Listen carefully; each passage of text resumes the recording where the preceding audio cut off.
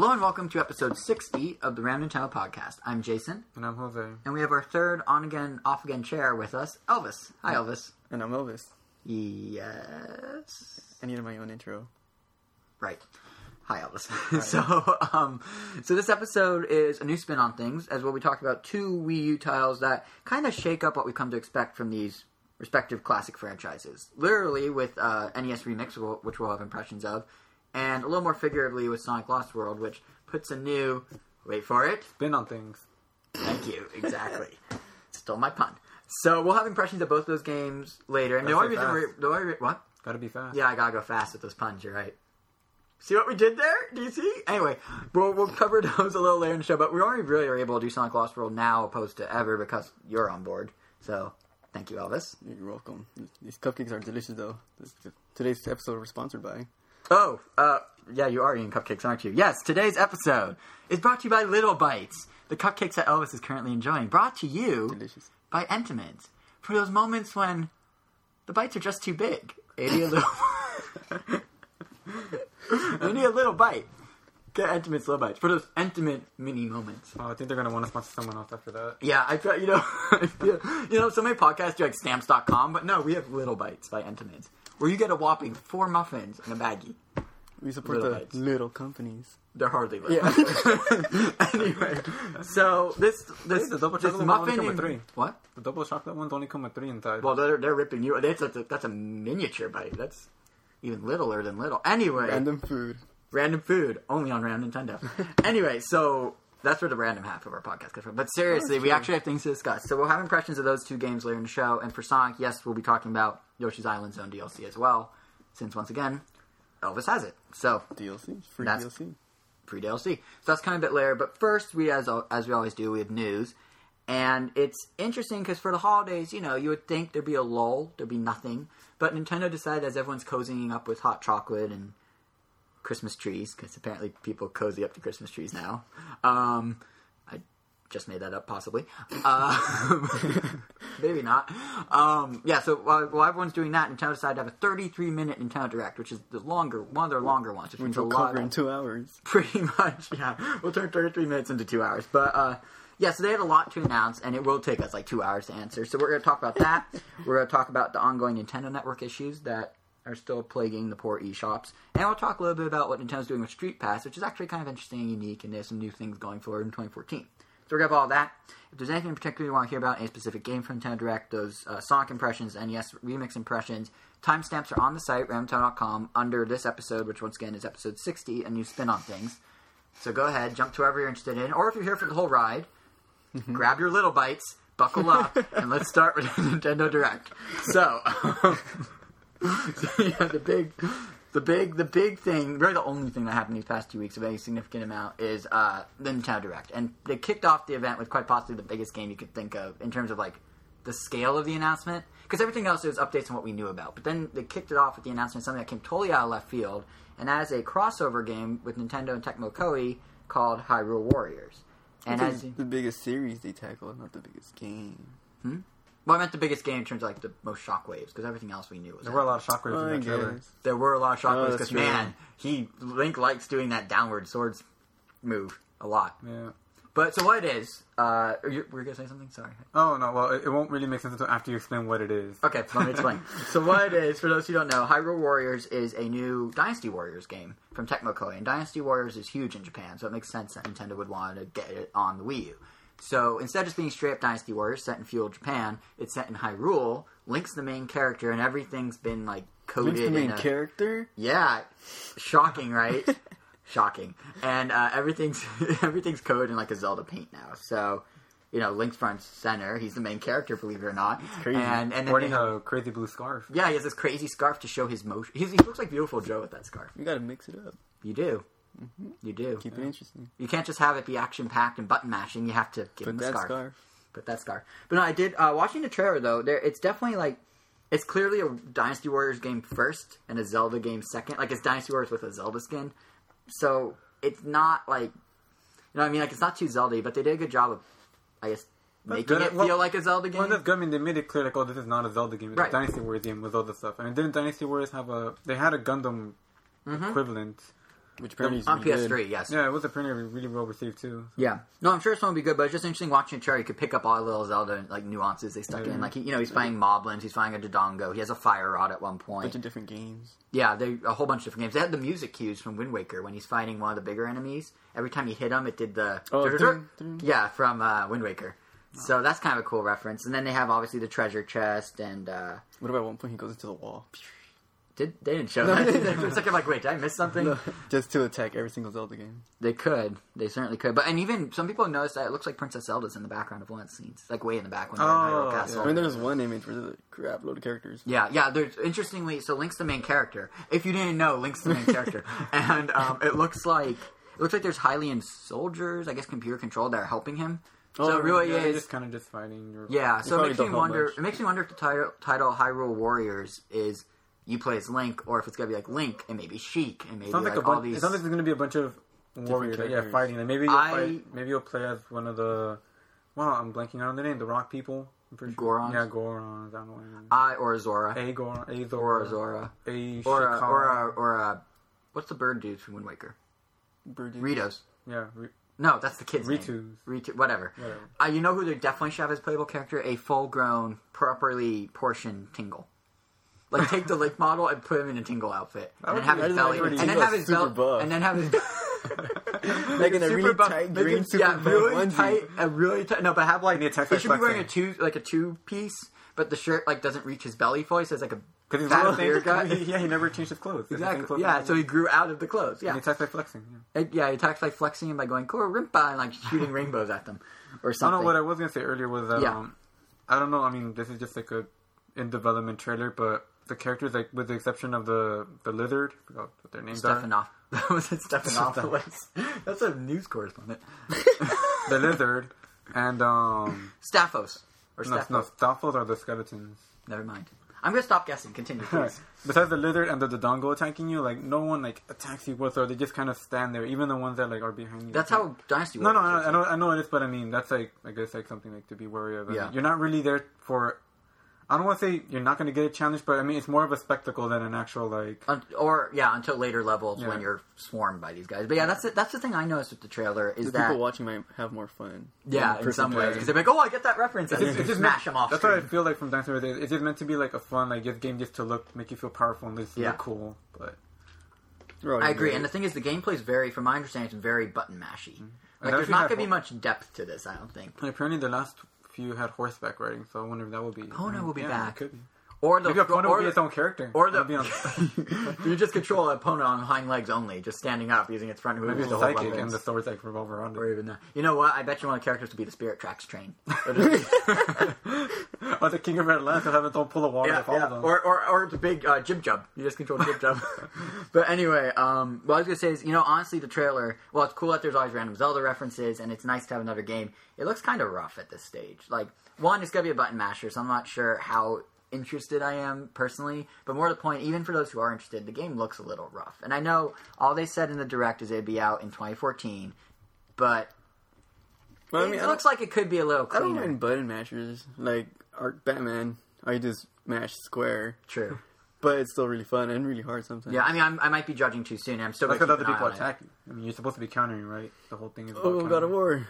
There's God of War. That's another one. I guess I'm probably being they're really counter heavy though. Like I've only played Dynasty Warriors a handful of times, and I've never played it. There weren't that many counter heavy situations. It's just it's just hitting. It's just destroying swarms of people. But I mean, it is a huge franchise in Japan, so it's a big grab for Nintendo. But I don't know. I feel like they just need to clean up. I'm prejudging it because that's how I felt with Monster Hunter. I only played it a handful of times and I didn't really enjoy it. But then when it came out on a Nintendo console, all of a sudden, like I got addicted to it. Not because it was on a Nintendo console, because I didn't have a game to play. Right, yeah. And I already know I'm judging this too early, so I'm just gonna say it's gonna be the game of the year. Watch, yeah. I'm just gonna say it looks rough right now. Not in terms of gameplay, in terms of graphics. Like Link looks kind of funny in the face. Link looked alright. I don't know. I feel maybe like the grass. The textures are super. I don't know. It's probably it's probably a quick thing they're doing. They're probably not putting it's not like this multi-year project. So, but look at Fox and all his bra pictures. I mean. Yeah, Wii U 4, Smash Bros. 4. Yeah, Wii U, Fox looks weird. Yeah, very nice. All his textures are like That's like compared to like Donkey Kong or even Donkey Kong and Tropical Freeze, like his fur is flat. It just looks really. Yeah, that's like thing most people complain about in the comments. Huh? I never actually noticed, but I will say, regardless of how rough it looks, which I'm sure they'll clean up. More importantly, even if we're like, oh, it's a button mash or whatever, it's a pretty significant move by Nintendo because it kind of. I don't know if you guys remember, but it's the biggest, like one of the biggest franchises. They're just going here. Yeah. Not only that, but do you remember when they announced Fire Emblem Cross Shin Megami Tensei? Sure. And I remember that happening. I remember what I was doing exactly. Where were you when they announced Fire Emblem Cross Shin Megami Tensei? But no, Iwata made this point. Nintendo Global President Teru Iwata, for those who don't know who I'm talking about, made this point that this is the start of something Nintendo's going to do a lot more of, working with third parties, making collaborative games, because it makes sense for Nintendo. Does that mean Nintendo teamed up with Capcom to make that rumored Pokemon fighting game? Potentially it could. I think you're making like 5 logic leaps there, but in theory, you heard it here first. Street Fighter style. You heard it here first. Street Fighter Pokemon Edition coming in 2015. That'd be pretty cool. But no, but what I was gonna say is like it's a really smart move for Nintendo because they only have however many resources. HD takes up more of those resources, and by doing these collaborative things, not only does it let them get more exclusives, but on the flip side, it brings franchises to the system that may not come otherwise. I know I said like twice now, but Dynasty Warriors is big in Japan. Would it have come to the Wii U, which is not selling all that great, if Nintendo didn't say... Did the 3DS get one? Yeah, at launch, though. Oh. So it was before the lull. And it still sold pretty decently, and it got a sequel once the 3DS picked back up in terms of sales. But it's like, would it have actually come to Wii U? Who knows? But Nintendo can now put that feather in their cap. Because like, yeah, you take Link, and then give us Dynasty Warriors. Now we have a Dynasty Warriors game. Put that feather in their cap? Put that feather in their cap, and called it macaroni. Isn't that the lyric? I don't even know. He's saying about Yankee Doodle. Yankee Doodle went to town riding on a pony. Stuck a feather in his hand and called it macaroni. What the? You clearly had a deprived childhood. Anyway, so yeah, I guess my point is that this is a smart move, regardless of how good the game is. Just the fact that it exists is a smart way to beef up their library, not just in terms of exclusives, but in terms of getting those big names onto the system. So, smart of Nintendo. And you have to wonder, though, if Iwata kind of predicted there might be a little backlash to this, because it's like, Zelda shouldn't be like this, because he kept stressing over and over in the Direct, this is not the real Zelda. The real one, Mr. Onuma, is still making it. This is a separate project, unrelated. So, I wonder if Nintendo knows this might have been kind of oddly received. But then, I mean, Link's crossbow training... Yeah, people were still confused even after that. Yeah, but I mean, Link's crossbow training, when that came out, like, people were confused when it was announced and didn't know what to think of it, but actually it was really fun. So... It came with the Zapper, if you ever got the Wii Zapper. Yeah, I know about Link crossbow training, but it's actually really fun. It's a good, like, high score attack sort of thing. I'll take your word for it. I guess you have to. You don't have any other option. But so Hyrule Warriors wasn't actually the only example of Nintendo's like budding new third-party partnerships they're doing. There's also expanded partnership with Sega, which we kind of talked about at the top of the show, which is that Sonic Lost World is now getting 2 exclusive Nintendo-themed DLC packs. One of which is Yoshi's Island based and was released right after the Direct ended, and literally, like, it's totally Yoshi's Island. Like, it looks like Yoshi's Island, but kind of. It's more like Yoshi's Story. Yeah, I was about to say that. It's more Yoshi's Story than anything. Story. Yeah, but, yeah, you're right, Yoshi's Story. But, that's one of them, and that's already out. And the theme of the second one, which is coming early 2014, is, well, they didn't say what it is, but, Iwata said you have to link to the eShop to get it, and then put up a picture with a giant Triforce on it. So clearly it's Metroid. To be honest, actually, with the Triforce, the first time I saw the image. Yeah, you know what's funny? They actually had that artwork I didn't watch it until someone like pointed it out later. Yeah. They had that artwork. They released it alongside the game in October, and then Nintendo just superimposed a Triforce over it when they made this announcement. Like, that art's like 3 months old. Yeah. But, yeah, so Zelda's probably going to be... It's clearly the second one. But in terms of the first... So... I mean, obviously, you have Sonic Lost World. We'll talk about the game itself, but just the Yoshi stage. How faithful is it to Yoshi? Well, I mean, all the enemies are all Shy Guys or Piranha Plants. I think those are the only 2 enemies that are there. And they have coins instead of rings, right? Right. These little coins with little Yoshi faces. And yeah, the environment is, especially, it's just Yoshi's Story. So it's not Yoshi Island, so I don't know what they were talking about. Well, Yoshi's Story is kind of a dead brand. It's Yoshi Island now. What if they're like hinting at Yoshi's Story for Wii U? No, they're trying to get people interested in Yoshi's New Island for 3DS. Or vice versa, trying to get people that like Yoshi interested in Sonic now. What about you on Yoshi, man? Alright, well, whatever. Year of Yoshi. I'm calling it now. It's going to be the year of Yoshi 2014. We had Year of Luigi, now it's Year of Yoshi. Watch. Represent all the green characters? Yeah. Nintendo really... Yeah, because they need more money and green money, so they just made that very simple logic leap. But yeah, so throughout the level, there's these little Yoshi blocks, which I'm pretty sure appear in Yoshi's story too. They do. And egg blocks, right? Island too? Yeah, they're an island. Yeah, I guess they're another Yoshi. Yeah, they just give you up to 6 eggs, so you get like ammo. Yeah, I think they give you a little less though. They give you like 4 maybe. But there's like a bunch throughout the level, and then you're just trying to save them and not get hit, because towards the end of the level, all the eggs hatch and turn into Yoshis, and I think each gives you like 2 lives. I'm not sure. So it's basically a extra life spree for a game that needs extra lives. Yeah, it's which like I'm sure towards the you'll end, talk about later. But you get like 20 lives throughout the level. So it's an easy level. Visually, it looks cool, but it's just to give you lives. Yeah, and it has doesn't it have warp pipes at some point? Oh yeah, it has blue warp pipes for some cool. reason. So this is basically. Oh yeah, and you collect the Yoshi flowers. What do those get you? Those are the only thing from Yoshi Island, because in Yoshi's story you collected hearts. Yeah, there are hearts. I don't think there are hearts and fruit. I don't think there were no flowers and coins. Yeah, there were coins in story. They didn't do anything. You're more interested in getting the fruit in every level than the coins. What do the flowers get you? And eat more lives? I'm not sure actually. I didn't get all of them. I think if you get like in the end of a Yoshi Island, you know how there's like a little spinning circle. Is that the sound of it? Could I shake that one more time, please? It does. When I give it up. Welcome to the sound effect hour on the Nintendo podcast. But yeah, I didn't get all those flowers, so I can't tell you that. But if it's anything like any other Yoshi, you get all of them. I still don't know how. You get more lives. Oh, you get more lives. Yeah, there you go. It's you know what's interesting? The more you say about this, the more it makes me feel like this is a very different sort of partnership than what Nintendo does with Hyrule Warriors, you know? Like, Hyrule Warriors, like, let's make a whole game involving Zelda, and we'll let Tecmo Koei do it Dynasty Warriors style. And this is like, Sonic Lost World needs some promotion. Let's just use Yoshi as, like, a marketing tool for that game and just let them have it. Because they need the extra... Yeah. But it definitely feels like I guess for free. I'm not complaining. Yeah, no, I'm not complaining. I'm saying it's interesting that it's such a different approach. There's other ones sound like they might be a little more interesting. Yeah, if with the enemy types, because right, they're gonna have to change. They don't necessarily. I bet you the Zelda one's gonna be 3D because this one's all side scrolling, right? Ooh. Yoshi. Mm-hmm. Oh yeah, there's 3 different types of levels in Sonic. Yeah, I bet you it's gonna be 3D. The Zelda one, you'll be going forward into the screen, forward to Hyrule Field, into the castle and beyond. It's gonna be the speed level. Probably. You're running through Hyrule Fields. Probably. How else would it work? And that's why it's taking longer, because the assets actually have to be made opposed to imported from whatever other game they imported them from. But no, what I was trying to say about like the marketing thing is like, it kind of makes, like, okay. Nintendo signed a deal with Sega whenever they did to make Sonic Lost World exclusive, right? Like, it's only on Nintendo platforms. Mm-hmm. So I wonder if part of that deal was, we will help promote your game by putting our characters in your game. Like, is this just a marketing move? Because the level's, 5 minutes long, maybe? Yeah. Like, it's not, there's not much to it, but the fact that, like, Yoshi and Link are in this game, people be like Nintendo fans are going to, their ears will, ears will perk up and we'll be like, what? That happened to me. Like, I'm like, maybe I should look at this again. This is, like, the first time there's ever, like, anything Mario related in a core Sonic game. It's basically the closest we've gotten thus far to, like, a Mario Sonic crossover, platformer crossover, whoever the order those words should be.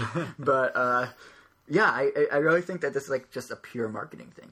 Although that begs the question, did they agree to this up front when they first signed the deal? Or did Nintendo and did Sega come to Nintendo and go, we made you an exclusive Sonic, it's selling poorly all over the world, which it is.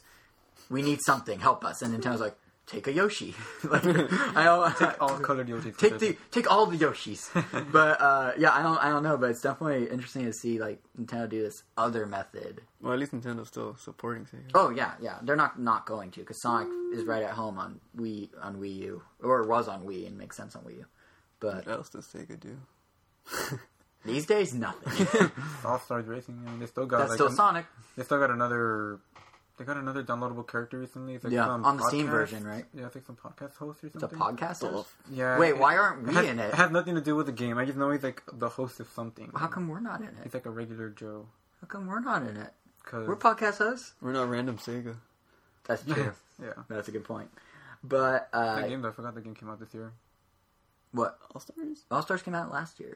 Oh. It came out in 2012. It came out on Steam in 2013, I think. You're right. That's why it's so fresh in my head. Yeah. But yeah, so I guess those are the 2 crossovers from the Direct. But of course, Nintendo, unless there's anything else you want to add about Sonic. That's the only time you'll see Sonic surrounded by a bunch of Yoshis. If you ever want to see that. Accurate statement. No. Well, a bunch of them. I guess in Smash Bros. If everyone else picks Yoshi, you pick Sonic. Yeah. It's only 3 more Yoshis, though. You're right. This is the only time he will have a rainbow of Yoshis around him. A full rainbow of... How many colors are in a rainbow? 7, 8, whatever. I'm sure someone fantasized about that. Sonic, I'm sure surrounded by Yoshis. Yeah, that same guy that wanted the Angry Birds Star Wars for. Oh, from Ken? Wow, that's a throwback of a reference. So last time you were on was what? The summer, September, October, and we had our. I'm here for every podcast. Yeah, I'm scraping the bottom of the barrel. Yeah, you really are. Next we'll be doing Chibi Rebel Rocks the 80s references. Actually, we will because there's a new Chibi Rebel game, but we'll get to that. True. Not rocking the 80s though. No, he's not rocking the 80s. He's rocking the AR camera. See what I did there? That didn't even make sense. Oh snap! Okay, anyway, so you're welcome to leave any time. It just gets overwhelming. But no, so we should switch away from those crossovers and talk about what Nintendo announced first party wise in the Direct, because there's a lot for both Wii U and 3DS. So I guess starting with Wii U, the big one was probably they had a new Super Smash Bros. Trailer for the first time in a long while. I don't know when the last trailer was. It's been E3, maybe? It's been quite a while. It has been a while. Yeah. So you keep thinking, I'll keep going. Jump in as soon as you remember. But so the trailer, I mean, one nice thing about the trailer is it showed a lot of what Masahiro Sakurai, the head of the Smash Bros. Series, what he's been posting on Miiverse. So showing a lot of those things in screenshots in action, like the new stages, like Pilot Wings and Woohoo Island and whatnot. So that's kind of nice. And it also showed some new characters that were previously revealed in screenshots. And then it also showed Rosalina and her Luma, which is the big new reveal, is that Rosalina is now, like, everywhere, and she's bringing her... She's getting, like, Rob treatment all of a sudden. Yeah. You know what I think part of it is there was some backlash to Brawl when it came out that there weren't enough women in the roster, like, online among a very small subset, but vocal subset of people, that there weren't enough women characters, so now they're going crazy with them. Not like it's a bad thing by any means, but just they're trying to even it out. More women. That sounds silly. But people were just saying it's you have just made female players as male. Your own data shows that more females own a DS than males do. So how come Smash Bros is so male slanted? So they're balancing it. And Rosalina, they are very clearly positioned to be the next like it girl in the Mario universe. She is in the Nintendo Princess. Like Nintendo's trying to start their own Disney Princess line. Yeah, and now she's in it. Yeah. Except that they're all the same race. They're all Caucasians. So far, yeah, that's true. Disney actually diversifies them. That's a good point. But. There's nothing wrong with that, though. But, yeah, so it's actually interesting how they... Yeah, I didn't even know how to follow that up. I was like, what do I say now? It's actually interesting how they unveiled Rosalina, though. I actually really liked how they did. They did a Mario Kart fake-out. Like, the beginning of the trailer was this Mario Kart movie with Kirby flying in, and, like on Rainbow Road, Kirby just swoops in and, like, kind of messes with the kart drivers, and then Rosalina knocks him off his little flying star, and then you're like, wait, what is happening? Is this Mario Kart? And then suddenly it turns into Smash Bros. And you're like, oh. No. I didn't catch it till after, so I already knew it was a Smash Bros. Thing. Oh, yeah. But yeah, everyone like on Twitter and everything was like, "What are they making it Nintendo Kart now? Like, what is that?" Because there's like a good minute of Kirby in Mario Kart before they reveal it's not actually Kirby in Mario Kart. So then the Donkey Kong kind of gives it away. Donkey Kong's in Mario Kart. No, the way he looks. Oh, but it could because he has a very distinctive look in the trailer. So it's like, oh, it's Smash Brothers. Yeah, I didn't think of that because I was just too busy going, "What is Kirby doing? What are they combining Kirby Air Ride? What is happening?" That would have been cool. But I guess Sakurai was just trying to kind of troll people, but little did he know, or maybe he did know, that Nintendo then, later on, minutes later in the Direct, revealed new Mario Kart information. But we'll get to that. The other thing about Smash Bros. Worth mentioning is, actually, first there's Rosalina herself. We didn't really talk about her. So she's in the game. She has her Luma, and it's almost like she's remote control. Yeah, she's like a puppeteer. Luma. Yeah, that's a good way of putting it. Yeah, she's a puppeteer. She seems to have like her own. I don't know. She has her own moves. It's a lot kind of like Olimar, like Olimar has like a few moves, but he's like not that strong by himself. But like all his moves are pretty much just the Pikmin. Yeah. But I'm sure but it seems like Rosalina has way more control over the Luma, just because she just has one. Yeah, and Sakurai was saying in the corresponding Miiverse post that went with this announcement that you can control the Luma even if you're clear across the stage, right? Like it's remote control, so. Remote control all the way, or whatever. So it's basically you can have two characters on opposite ends of the stage doing stuff. It's pretty much what like everyone tries to do with the Ice Climber. Yeah, it never succeeds. And actually, that's. But they don't really need to because they have that grab. Yeah, that's very true. But as I say, it's actually I'm kind of glad they're experimenting with these multi-character fighters more because like that's something kind of unique. Most fighting games don't have that, right? Like none do really.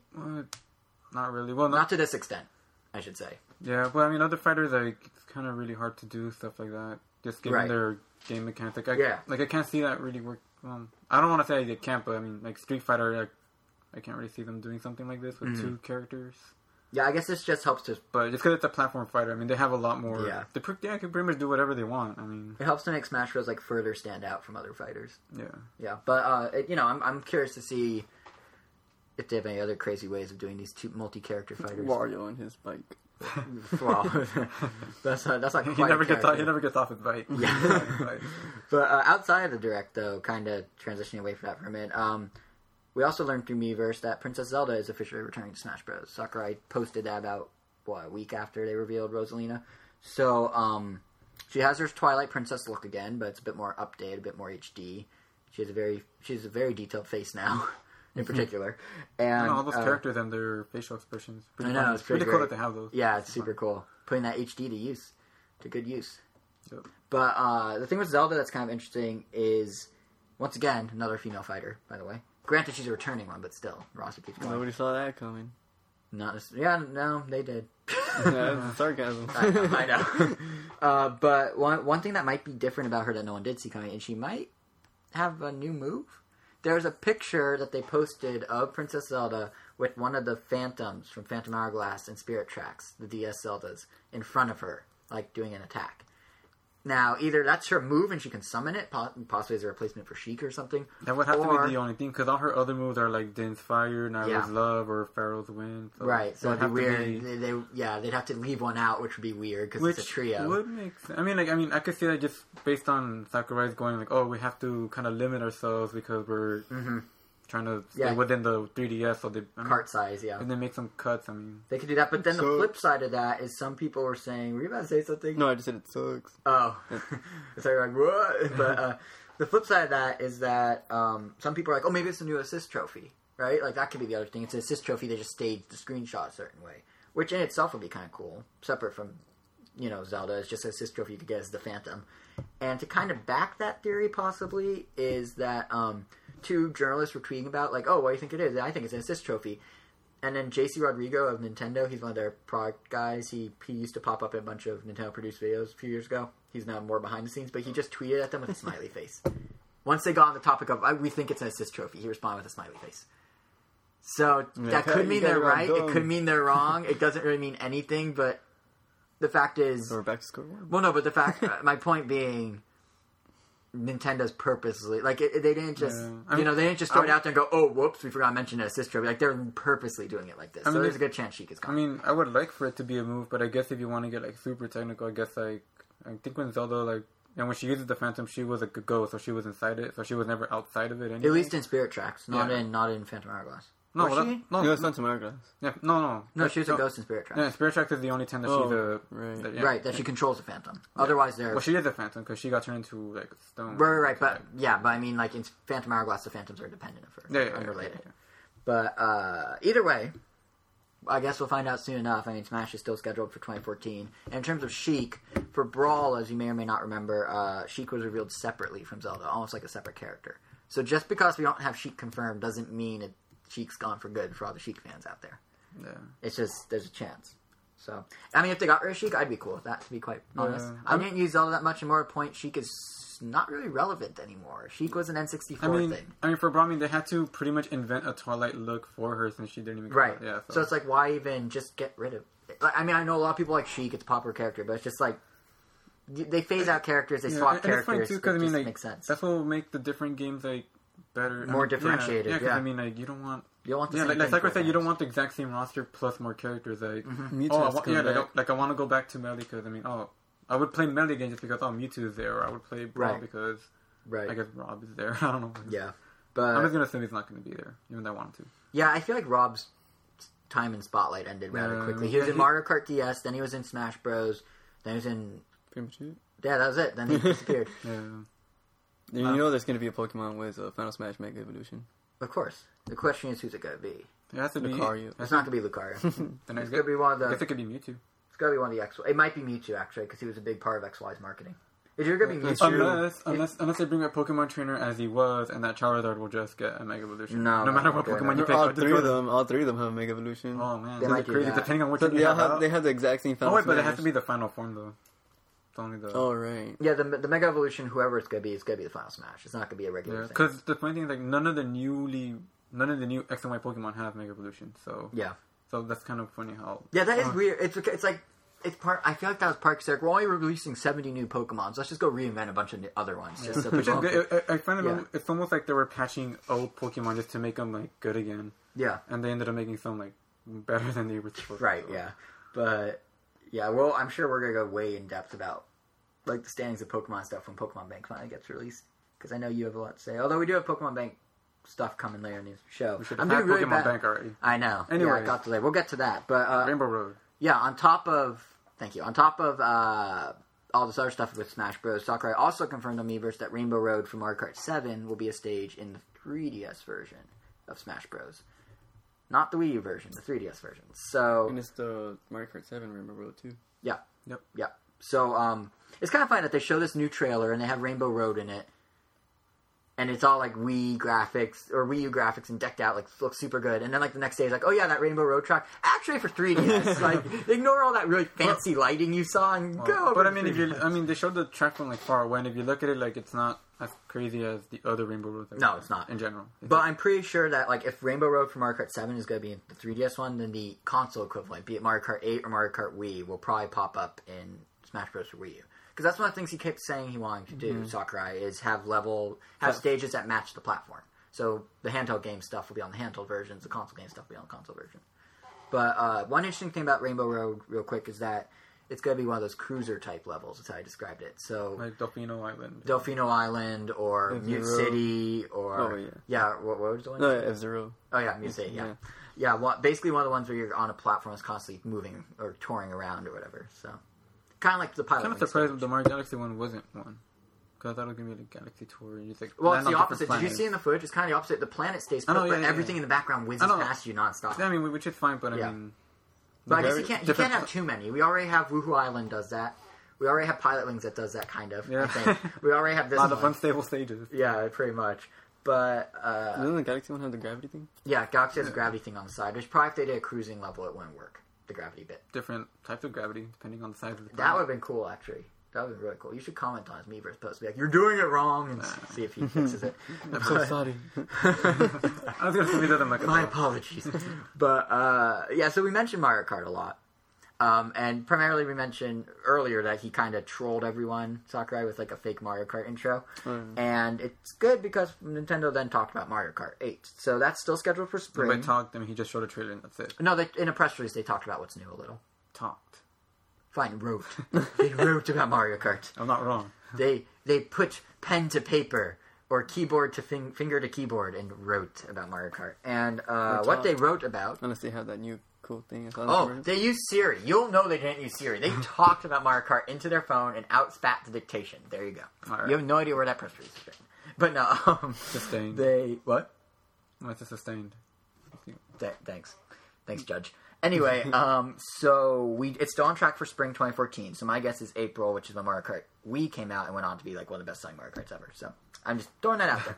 But the thing they really showed off in this 2-minute trailer was that babies are back. So now you have Baby Mario, Baby Luigi, Baby Peach. And there are some new vehicles you can drive, including ATVs, the return of bikes, and all new... I didn't see this in the trailer, but it was in the... What? All the insects from Super Mario 3D. Wait, you could ride those? I don't remember seeing all the babies were using them. They were using a different colored bug. Oh, you're right. Oh.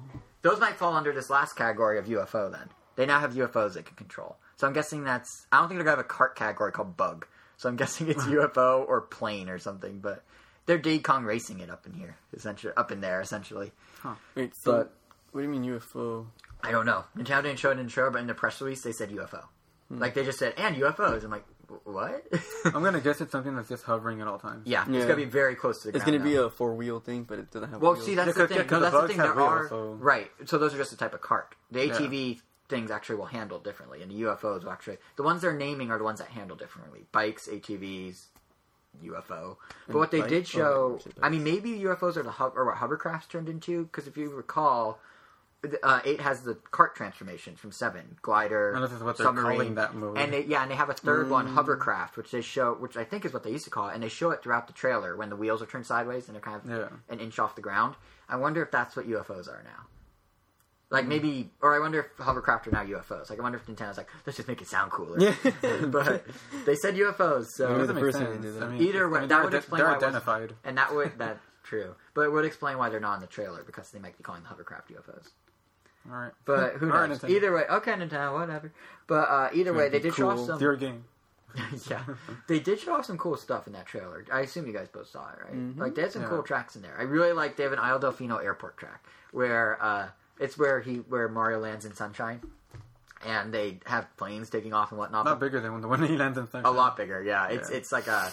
And more thought out and prettier. And it has like Sunshine Airlines and everything, which... Was that what was called in Sunshine? I feel like it wasn't. I don't know. But as like a lot of people pointed out, like you could actually see like the names of a bunch of different tracks like on the little tickers. Yeah, that was cool. And not only that, but they also like... Just as this awesome part where you go off a ramp and your glider pops out and you're gliding down and then a jumbo jet takes off and goes right above you, and I was like, oh man, if this was on the 3DS, that would look so cool. I wonder if you could crash into like Turbine and... Probably not, because I think the turbines are off in the like invisible wall area, but maybe. With the mushroom you can get up there. Or it might be above him. I think it's above him. But still, there's that, go for it. In April, maybe. Yeah. Whenever it comes out. There's that, there's like a Candyland looking one that looks a lot like the Candy Galaxies from Mario Galaxy 1 and 2. And there's... a lot of people reminding me of Sugar Rush. Yeah, from Wreck-It Ralph. It looks just like it. You're right. Oh, I wonder if they're going to do a Wreck-It Ralph crossover, because that's totally relevant. That wasn't Sonic. Nah, he's already in Sonic. He's had his time to shine, yeah. He's already in Sonic. But maybe it's for Wreck-It Ralph 2. Also Racing? Oh, yeah, Wreck-It Ralph's character. Would have made more sense to put the little girl since she was already a car. Yeah, seriously. But no one knows who she is before the movie comes out. Yeah. Like, Wreck-It Ralph was already... That came out before the movie? Or like 2 weeks after, but... It was far enough... Like, Wreck-It Ralph was the character. Penelope was like the little side thing. What's the name of the character? Yeah. But the third track that they showed that I thought was really cool was it's one that starts kind of in the clouds with all these like beanstalks everywhere. It reminds me of like the Bean Kingdom from Mario and Luigi, which it probably isn't. It just reminds me of it. But then the clouds like dump you on Bowser's like fleet of airships, and you're like driving from airship to airship, and there's like 4 of them in like a cluster, and you're going between. It just looked really cool. So those are stages they showed. I'm super excited about this game. I mean, it all looks super good, and they seem to be using... We played it back in June during the E3 at Best Buy, and it was really fun. But it's still very... It's still very Mario Kart. It's very the same. Like, nothing has really changed. We're really just playing...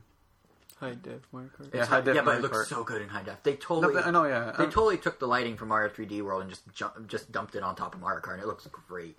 Like, they have, like, lightning strikes. I don't know if it's on Bowser State's lightning strikes, like, accurately reflecting light off the characters and stuff. It just looked really cool. And I'm a sucker for Mario Kart. Usually more the handheld ones than the console ones. So there's a chance I may not play as much as, say, 7 or DS. But it looks good. And I'm sure they have some new hook. You could play online with us. I could. We should. In fact, listeners, we'll play online with you. Follow or friend us on Miiverse today. Anyway. I'm sure they'll have communities again, right? Yeah, for sure. I mean, communities are a thing on Miiverse now. Like individual private communities. So we could do like a Round in Town community. I mean, We Fit You has them. Yeah, we never made that jump, did we? No, because you're the only one We Fit You. But what was I gonna say? Yeah, so that's coming in April. It's coming. But wait, now I'm saying April like it's happening. That's coming in spring 2014. I'm guessing in April. Good thing I clarified because I keep going in April, but it's coming in spring 2014. You're probably gonna be right. And I bet you Smash Bros is gonna be late 2014 as a holiday title. Mm-hmm. They're not gonna replicate November. Probably. They're not going to replicate... What? No, Brawl came out February. Brawl came out February, yeah. It was Smash Bros. In February or March. It might have been March. Was it ever supposed to come out in November? Yeah, and then they delayed February or March, and then Mario Kart... I think it was early March, like March 9th or something. Like twice. Yeah, I think March 9th is when it came out, and then the next month they released Mario Kart. And there's no way they're doing that 1-2 punch this time. Unless Mario Kart gets delayed beyond spring. But Smash Bros. Is not a spring title. One game that is a spring title, actually before spring, look at this segue, is, or listen to it, there's no visible segue entity here, is Donkey Kong Country Tropical Freeze. We've talked about it the last 3 episodes. There's really not much more to say, you would think. We already know Cranky Kong's a character. What about editing they did on the podcast where they rewind the trailer, like, this new character. It's just like really Nintendo. Yeah, because they're like, they showed the trailer, and it's like, look, it's Cranky Kong, and you may have seen Cranky Kong. Yes, you announced it 3 weeks ago. We know. You even say you just announced it at VGX. We know. But anyway, so Cranky Kong's there. We know. They recapped Cranky Kong. We know. They showed levels we already seen. We know. But what they added that was new, but not in the direct, but in the corresponding press release, Polar Bear Fighter. Funky Kong is back. I don't know if you heard about this. Funky Kong is taking... If Cranky's out on the road fighting snowmads, that's what they're called, who's going to tend to the shop? Funky Kong, of course. So Funky Kong's now confirmed for Donkey Kong, which means we have a Another member of the Kong crew. It's nice that they're bringing like the entire old crew back, except Kitty and all the 64 ones. Kitty. Well, I guess the only old one they haven't brought back is Candy. I mean, Donkey Kong's Dixie's girlfriend. Yeah, whatever she was. Donkey Kong's woman of the night. I wonder who Donkey Kong's brother is. Because I mean, if Diddy is his nephew, he has a dad. Yeah. Does he? But then he has to have a dad. If they didn't program him, he doesn't exist. But then Diddy's also like a spider monkey or something. But they keep calling him a chimp, even though he has a tail. Yeah, there's many things wrong with Donkey Kong, including the fact that they all wear clothing but not pants. Haven't you seen that comic where like you see like a plane crash and there's people wearing clothes? Like they're skeletons of clothed skeletons, and then the next panel the clothes are missing, but they wear a tie and Diddy's clothing. Right. But yeah, like they're all wearing shirts and ties, but no pants. Dixie is Diddy's girlfriend. I know that's for sure. I think so. Confirmed. But she's still a Kong. They're all Kongs. They're all Kong. I guess. Kong's like a race in this case. Oh, yeah, I guess. But yeah. So they're all one family, even though they're all different species of monkeys. So. What was that one thing that Cranky was from? Donkey Kong? There's talk. Some say, the legends foretell of a monkey named Cranky Kong, who in the 80s was Donkey Kong, and then aged to become Cranky Kong Jr. And Donkey Kong Jr. is Donkey Kong. Nintendo has not actually said this. But it makes perfect sense. And I really hope Donkey Kong Country Tropical Freeze addresses that. Like at the end of the game, it's like I just hope Cranky. It's like let me break out a flow chart for you. I'm in a tree. I just really hope that at some point Cranky Kong makes some snide remark like, "Man, I haven't done this since the days of that Jumpman kid," or something like that. Just some sort of little wink, wink, nudge, nudge that he was the old Donkey Kong. I don't know if close as a family though. What? They all seem pretty close at the family. They're very close. They are very celebrating close his birthday. Yeah, they until the candle goes out due to an Arctic wind and they all from go the snowman. Oh, I get it. Anyway, so Donkey Kong, you win the pun of the episode, I think. Yeah. So Donkey Kong Tropical Freeze, they didn't really show much in the Direct, but all this stuff came out around the time of the Direct. That's kind of more interesting. Like one is, so we know it uses the gamepad for off TV play. That's all it uses it for. It turns out, if you're playing Donkey Kong on TV, the gamepad screen will actually turn off.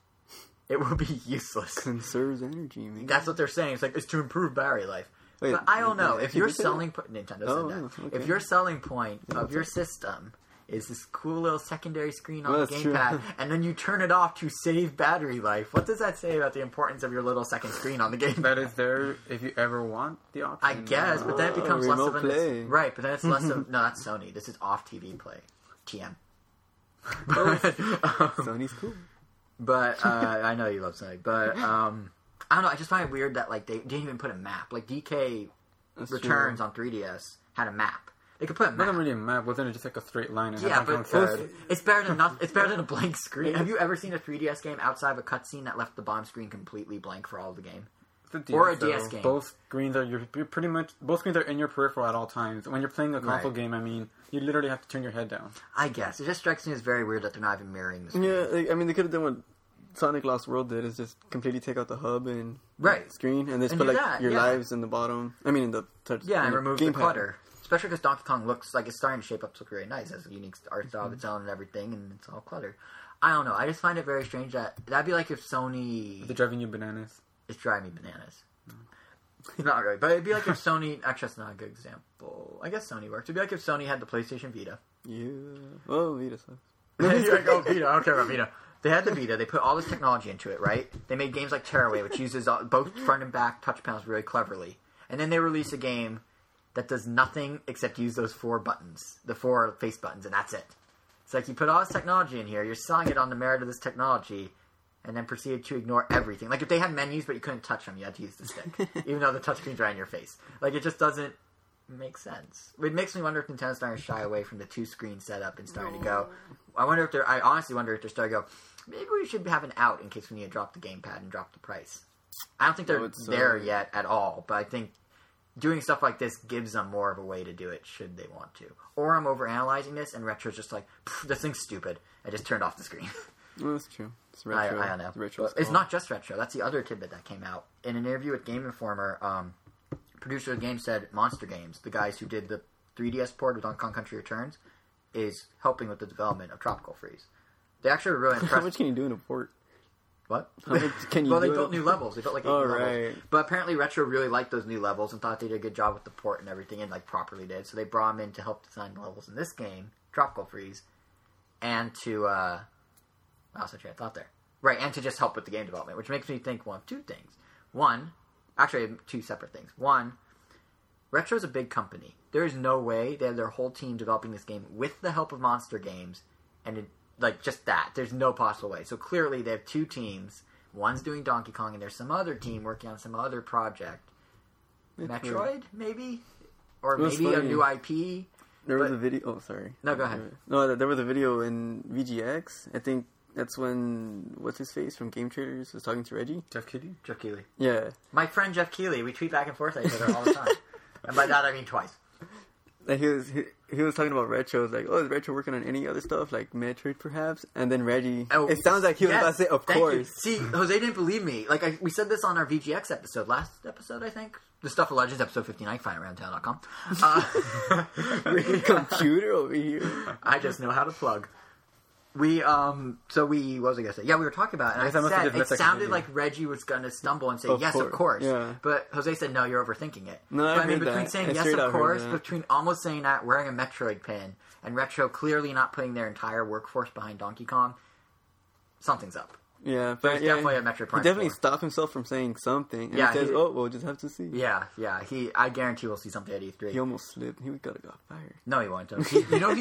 Jeff Keighley, he would have made Jeff Keighley happy. Jeff Keighley would have been so happy. He would have tweeted at me and be like, guess what, JSR7? Guess what Reggie just told me, Jason? During the show, what are you doing, Jeff? Joe McHale looks over and is like, why are you on your phone, Jeff? I'm tweeting Jason. We're BFFs. No, Oh, Jason from like Nintendo? I did. Joe McHale's like, oh, that one Jason. He loves my show Community. It's true, I do. But no, the people sponsored by Entenmann's?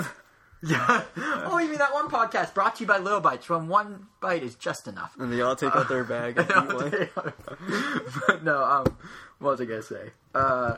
Yeah, 2 things. One, I should clarify. I don't stalk Jeff Keighley. I had 2 career conversations with him and just play it up because it's funny. And 2, because I'm sure someone out there is like, this guy's creepy. And 2, yes, clearly they're working on something. Mm-hmm. I definitely think so. The other thing that Donkey Kong but this new information about the cross development between the developers taught me is that Monster Games clearly isn't working on something, because Monster Games is a very tiny company. So if Monster Games is helping with Donkey Kong, that means there's no new Excite coming anytime soon, which is very sad, because Excite Truck and Excite Bots are 2 of my favorite Wii games. No. So I'm really bummed. I really was hoping they were doing a 3D. Oh, you guys seem to care so much. I personally, Excite Bots Sense of Speed was really, really cool. The few times I played it with you, so Trucks. You played Trucks with me too. I don't have any memories of that. Maybe you don't. Yeah, Excite Bots had all these bots that were bugs. I played Excite and tree runs in sandwich building. Build a sandwich as you race. Collect the parts on the track. Get your meat, get your lettuce, get your bread. What the hell? Yeah, pretty much. Don't you also play poker or something? Yeah, you can play poker. You get like cards, like decks of cards on track. They went totally crazy. I would say bananas, but that pun doesn't work. And you already used it. But no, it's, what was I going to say? Yeah, they are not a huge team. I was really hoping they were doing a 3DS game or a Wii U game, but if they're helping with Donkey Kong, we're not going to see anything for another year or 2, if anything ever. Excitebot's kind of bombed. That would have been exciting. It would have been exciting, yes. So that's Donkey Kong. Excite. Oh! Okay. Wow. Cool. Yeah, so those are the physical things Nintendo talked about. We're still on Nintendo Direct, by the way. Those are the physical things Nintendo talked about in the Direct. Physical releases for Wii U. They also talked about a few eShop download-only titles.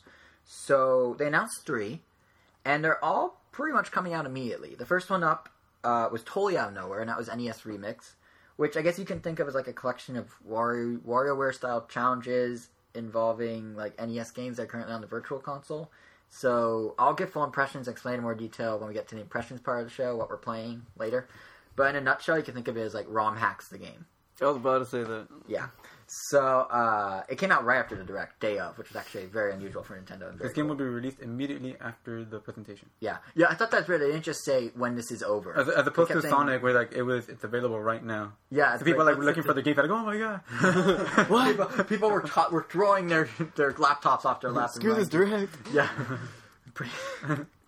I don't need to know about Smash Bros. I just need my Sonic. But The next thing they announced, which also came out day and date, was Wii Sports Club's latest entry of Golf, which this is the second game I talked about, and it's out now and fulfills it fulfills the promise of the Wii U that was made way back at E3 2011. Do you guys remember when the Wii U was first unveiled? In the initial trailer for the quote new controller, because they didn't name it yet, there's a person playing golf, and on the ground was a gamepad with the ball on the gamepad screen, and on the TV was the golf course. And when you swung, the ball went from the gamepad to the TV. And it was everyone's like, oh, so that's what you use the second screen for. Okay. Like, that was like one of the cooler things they showed. Here we are 2 years later, it actually happened. That's what golf is. It happened. It happened, guys. That happened. I've yet to experience it, and I kind of want to try it with the renewed 24-hour period that we get. So. Yeah, we'll have, I was going to say, I'm going to download it sometime between now and our next episode, so full impressions next episode, probably. Yeah. Actually, definitely. I'll have impressions at least. But, and you'll be back at school, so you won't even be here. But I was going to say that it's cool because it's not just some gimmicky thing, like, oh, the ball's on the ground now. It actually matches the conditions of the course, so you can actually get a better sense of what exactly your ball is in. No one say anything. And and more to the point, it lets you aim how you hit it more specifically, because you can actually see it shows the little trail coming off the ball, so you can actually see if you're swinging one way or another. Real golf? What? Well, it's not real golf. It's virtual. It's video game. It's video game golf. But so there's going to be 18 holes between 9 hole courses. The first 9 are brand new, and the second 9 are from a Famicom only in Japan only Famicom title called Golf US Course. We got Golf on NES, but they released. But apparently it's different from the Japanese one. So there was a Japanese exclusive. There's a Japanese exclusive game called Golf US Course. Yeah, it's like, you know how Super Mario Brothers 2 here in the States was Super Mario Brothers 2, but in Japan it was Super Mario USA? Same idea. Golf for NES was different than Golf for Famicom, so they brought the Golf from NES to the Famicom and called it US Course. Oh, okay. Because that makes sense. Because it's the US, it's the version of the US. Yeah, but it could have been catchier. It could have been like Golf USA or Golf America. Golf America. America Golf. But, yeah, so that Freedom Golf.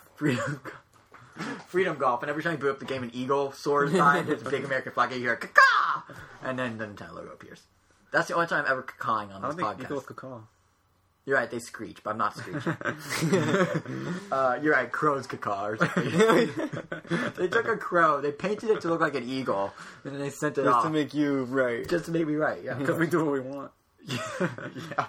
But, yeah, so we'll have impressions of golf in our next episode. But for those who are interested, there is that 24-hour period that you could try it. Next time you boot up Wii Sports Club, if you haven't, since golf came out, it will give you the 24 hours. So try it for yourself, or just wait for us to decide if it's worth the $10. The choice is yours. The power's in your hands. The final... I know, crazy, right? The power's in their hands. The final game that they showed for Wii U eShop is, I would argue, kind of as out of nowhere as NES Remix, but a bit more fitting, given... In this year of Luigi, it's a bit more fitting, and that is Dr. Luigi. Yeah, he finished his doctorate this year. He got his PhD. Yeah, good for him. He had a really great year. Yeah. He managed to blow all that time, he got his PhD. He managed to blow through med school in a year, assuming he started at the start of the year, Luigi. That's like a 4-year program. That's a good job, Luigi. No, maybe he's not as dumb as he looks. I think it's safe to assume he's been doing it for a long time, because for 20 years. Yeah, because he hasn't... Mario's has had like all the... That's true. Mario's on Isle Delfino. What's Luigi doing? Yeah. He's at Harvard Medical School. Yeah, you're right. But this is probably the final... If he learned how to dance that way, he dances in the game. Oh, yeah. that 3-frame animation that he keeps looping, yeah. But this is probably the final... I would argue it's probably the final chapter of the year of Luigi. Didn't they say there will be some spillover? Yeah, but I think they meant this, because it comes out the last day of the year. But maybe there's more. I don't know. I mean, I wouldn't count that as spillover if it still comes out in this year. You're right. There is the Club Nintendo statue, actually, which they revealed during this Direct, which is a very cool Luigi's Mansion statuette. Really looks highly detailed. It would nice to compliment your Luigi's Mansion. I know, I should get it. And it's 1,500 coins. I'm 60 short, so I could get it. But it's not shipping till March, so that might be the spillover. Like, you can order it now, but it doesn't ship till March. So, in this year of Luigi, though, I don't know why. You know, it's actually become kind of a meme. In this year of Luigi, da-da-da-da-da. Or like, da-da-da-da-da in this year of Luigi. Really. I see it on Twitter all the time. Clearly, I'm in a different Luigi-obsessed social circle. The people you follow. Yeah. But, so yeah, with Dr. Luigi, as I want to awkwardly put, and I can't just let this go by without mentioning it, you guys, Dr. Luigi is in the house. Did you guys hear that in the direct? He's like, oh yeah, we saw the direct today. Oh, again.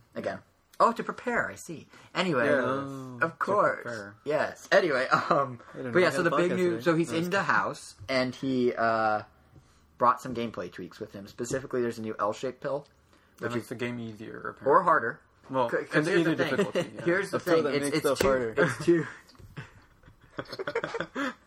Anyway, it's a 2-tone pill, and it's shaped like an L, so it's not whatever you're thinking, and it makes it either more difficult or less difficult. I'm editing on the fly now, and depending on the difficulty you choose, either it'll be like all one color except the stick out L tail, I guess that's a different color, or it'll be like literally 2 tones. So that makes it easier to do combos or harder. So pretty much makes like, so if you're an Izzy, as long as there's one colored pill on the bottom, you'll pretty much make a combo immediately. Exactly. Unless you're in the harder difficulty. But if you're doing hard, then I'll make it harder. Exactly. So for those who may not like pills that make things harder, there's also a standard Dr. Mario mode. And woo, innuendo everywhere. There's a standard Dr. Mario mode where it I said woo, not ooh. Oh. I'm not like ooh, innuendo. I'm going woo, innuendo. So there's a standard Well, this has gone off. This podcast will never be posted. So there's a standard Dr. Mario mode where the L is completely gone. And there's also, they're bringing in for the first time, I think, Virus Buster, the Brain Age, like, more... it's all touch... maniacal version, touch-based. I played that a lot. It was pretty fun. Yeah, it's all touchscreen-based. Right, and now that's going to be in this, which is kind of nice. So it's got 4 modes. Dr. Mario, Dr. Luigi, Virus Buster, and online multiplayer, which also has its own change. Online multiplayer... It's a pretty big one, though. Yeah, like, instead of just having the pill, like, whenever you score a chain, instead of just having, like, more viruses drop on top of your opponent, it will just change the color of their L shape on the fly. Like not their L shape, any of the pieces, I thought. The last piece they have that's about to come in, like in the very last second. Pretty clear that they're doctors and they're plumbers. They're very well versed. They are very well versed gentlemen. But it's interesting because the online thing, they kept comparing to Dr. Mario Online RX for WiiWare, which, by the way, is from the same developer, which is kind of interesting. But did you notice in the Direct they kept showing a really small screen of it? Like they for the like, WiiWare version. Yeah, that's what I'm saying. Like Dr. Luigi's like, look how full screen and beautiful it is. And the WiiWare one, it's like, we can make it look the same size, but we're going to shrink it down so it looks old and decrepit and no one wants it. Would it look all blown up? Hasn't it already been out? Yes, for WiiWare? Yeah. Yeah, since like 2007. Yeah. But they kept showing it, like, for comparison, like, of the online and stuff, it's this itty-bitty tiny screen. It's like, guys, it's Wii. It's not like you're playing some, like, DDoS-based... Or not DDoS. MS-DOS. Yeah, DDoS is an attack on computers. You're not playing some sort of, DOS or DOS or whatever retro thing from the 70s. But, you could tell... The last thing I'm going to say about this is you can totally tell this game was made because of the Year of Luigi. It's not just like, oh, look, it's Dr. Luigi. I mean, the Year of Luigi emblem's all over it. Whenever you do a combo, they disappear in a spark of green hats for no apparent reason. Like, it's definitely... And, I mean, like I said, they're doing it the last possible day of the official Year of Luigi. Do you think we'll ever have, like, a Year of Toad? No, it'll be a year. Dr. Toad. Oh. I got my PhD! Wow! He just puked. I guess he was too excited. Whenever you do a combo, he does his Mario Kart 64. Wow!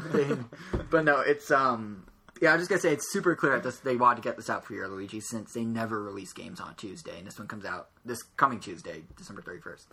At the time of this recording. You may be listening to this after December 31st, in which case, all those future tenses should be current tense. I'm kind of tempted to get Dr. Luigi for some reason. I don't know why. It just looks fun.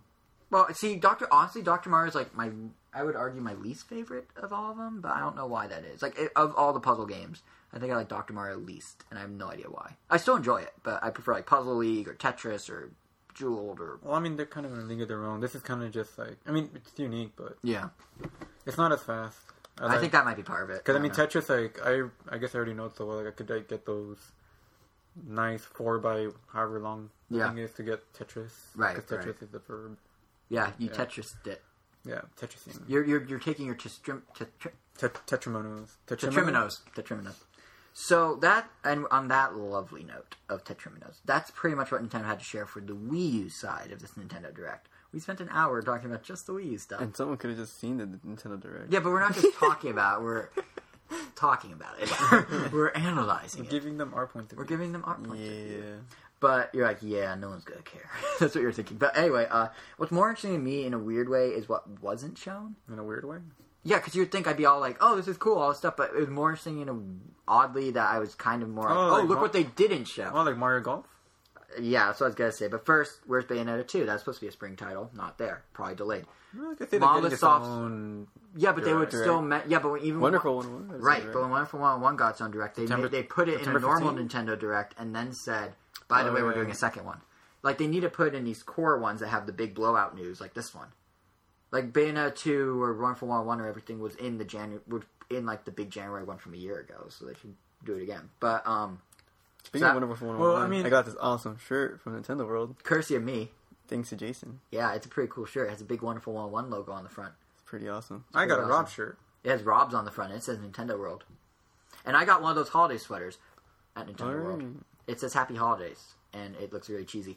Speaking of Nintendo World, before we continue with the Nintendo Direct, when I was at Nintendo World last week, because I was in New York, I also took a whole bunch of photos, because they have a lot of cool merchandise. Not just the Wonderful 101 shirts, not just the Rob shirts, not just the holiday sweaters. They have a ton of stuff. That's all that's worth looking at. So, did they have the Pokemon Museum up when you went? Yeah. They had the Pokemon Museum. They had all sorts of Pokemon merchandise, plushies and everything. They had a lot of shirts, a lot of mugs, a lot of belts, a lot of wallets, a lot of hats. Did their blue version still have that weird cookie sticker on it? I didn't notice. And then Nintendo Direct when they were... I don't know if it was in the Direct, but at some point they showed the Pokemon Museum. It was in a Pokemon video. Yeah, and their blue version, their cartridge, had a weird sticker of a cookie. Like a chocolate chip cookie. Yeah, I did not notice that. I was like, is that just one they found, or... Yeah, I did not notice you'd think they'd have, like, perfect condition ones, but I don't know. Yeah, but what I was going to say about Nintendo World, so I took all these photos of all this merchandise, and if you're curious, listeners, of any of the stuff that's there, and a look at the store itself and its holiday decorations and how they decked it out in unique ways for Mario 3D World and Zelda, A Link Between Worlds, including actual physical versions of all the mural art from Hyrule Castle's lobby area. They actually commissioned someone to really paint it, and they had them framed and in the store. If you want to see photos of... Yeah, it's super cool. If you want to see photos of all that, Ramtown.com, the extra is called The Merchandise of Nintendo World. Very straight to the point, pun-free title, which is rare for us. So yeah, definitely check out that article. It's a cool glimpse if you can never make it to Nintendo World, or if you just want a sense of what it's going to be like the day you finally get there. So check out that extra, and now back to the Direct. I was going to say, besides Bayonetta 2, X wasn't shown at all, but that's probably not till later in the year. Monolith Soft's X, that new RPG from Monolith Soft. The giant dinosaurs? They're not dinosaurs, they're mechs. What dinosaurs? Oh, there were dinosaurs. Oh, there were dinosaurs. Yeah. The long neck. Yeah, that one. That one, like, if Smash Bros. Is being shown and coming later in 2014, it makes you wonder why it was next shown. Yeah, but Smash Bros. Is a bigger deal. We get a tidbit of it every single day. That's very true. I mean, not for the next couple of days. Bayonetta 2 was, barely in production, and when they first revealed it, we only got, a CG trailer, and then we barely got gameplay later. But then we did get a demo of it, so... It's seriously... Yeah, we played a demo at Comic-Con. It seriously suggests that Bayonetta 2 is delayed, though. And also, like you said... That's good. I still have to beat Bayonetta 1. Right. I don't even have a system to play it on. But like you said, Jose, there's also Mario Golf World Tour, which was originally coming out in 2013. Then it was sometime, I would assume, in the early part of 2014, but now it's missing in action, so summer, maybe? I don't know. But Mario Golf, which is a 3DS title, actually has a good transition into the 3DS news from this Direct, and our thoughts on that. See, not just the news, opinions as well. So I would say the biggest thing that they announced, at least to us, because we're all fans. The not so picture perfect. Well, you'll know that. You haven't played it. You haven't played it yet. You can't say that. But the picture perfect. Fine. Let's just say the triumphant return of Chibi Robo. What do you mean? Oh, you love Chibi Robo. I know, but they should just let him die with his good game. What? No, hold on. This isn't necessarily a bad game. Here's how it works. Let me explain the game, and then you can judge based on not playing it. Oh, do you? We're not saying it's a bad game. It's just we want an adventure game as opposed to a scavenger hunt. It's true. Okay. So what it is, for those who don't know, is you make a valid point though, is that Chibi Robo's AR eShop scavenger hunt game is now coming to the US on January 9th, which is really soon. It's so soon, my voice raised. Really soon. As Chibi Robo Photo Finder, that's its name here in the States. And we discussed the game when it was first announced in Japan a while ago. And for those who don't know, quick refresher. Basically, you're tasked with helping a museum curator collect a bunch of old artifacts. It's set in the future. Yeah, nostalgia. It's set in the future. They want stuff from our time. So to do this, you use the 3DS camera, and you have to match silhouetted outlines of specific objects with stuff in the real world. In a world where there's only bidets, because the toilet, the entry said something that used to be a household staple, the toilet paper. I guess there's only bidets, yeah. But, yeah, so toilet paper is one. There's all sorts of, random shapes, and you go through the game and you collect these shapes, and you take pictures of them by lining up the silhouette with the real-world object, and then the nostalgia is put in the game and added to the museum. So, one cool thing about this photo scavenger hunt, even if it's not true Chibi Robo... I'm still going to get it, though. ...is that they're doing... Did you hear about this? They're doing the nostalgia challenges. Oh, yeah. Yeah, so essentially, using Spot Pass, Nintendo's going to task players with using specific silhouettes to find specific... to get creative and take a photo of an object that fits that silhouette but may not be what the object actually is. So then what Nintendo's going to do is you upload them through the game to Nintendo. A team at Nintendo collects said object, or said photos, sorts through them, all the naughty stuff. Yeah, filters out all the naughty stuff, picks the 10 good ones that they want to keep, and then they re-download those to everyone. And then the players, the people who own Chibi Robo, then vote on their favorite of the 10. Anyone that makes the final 10 gets a special costume for Chibi Robo, and anyone that wins gets a special 2-tone version of that costume. So it's not a huge prize, but you get recognition in everyone's copy of the game. And it's almost like a little photo leaderboard of sorts. So that's actually really clever. The whole thing's handled through Spot Pass notifications and in-game. So you never have to give an email to Nintendo or a Academy Store back and forth. It's all in-game, and it'll just push to your system when they have new challenges and when they announce you as the winner and everything. Assuming you win. So that actually I think is really cool. And yeah, it's not Chibi Robo in the literal sense, but still, it's kind of a unique thing, It's clever, if nothing else. It's a game. That means they're still keeping the brand alive, so I guess that's all that matters. Yeah, well, there's the other half of the game. 5-hour game. Now, here's the thing. It's not just a scavenger hunt, which maybe you guys don't realize because they didn't really explain it fully. Fine, but in order... Hold on, not quite. In order to properly get in order to get the film that you use to take these silhouette photos, you have to have Chibi Robo collect happiness, as he does in the old games, right? The happy points.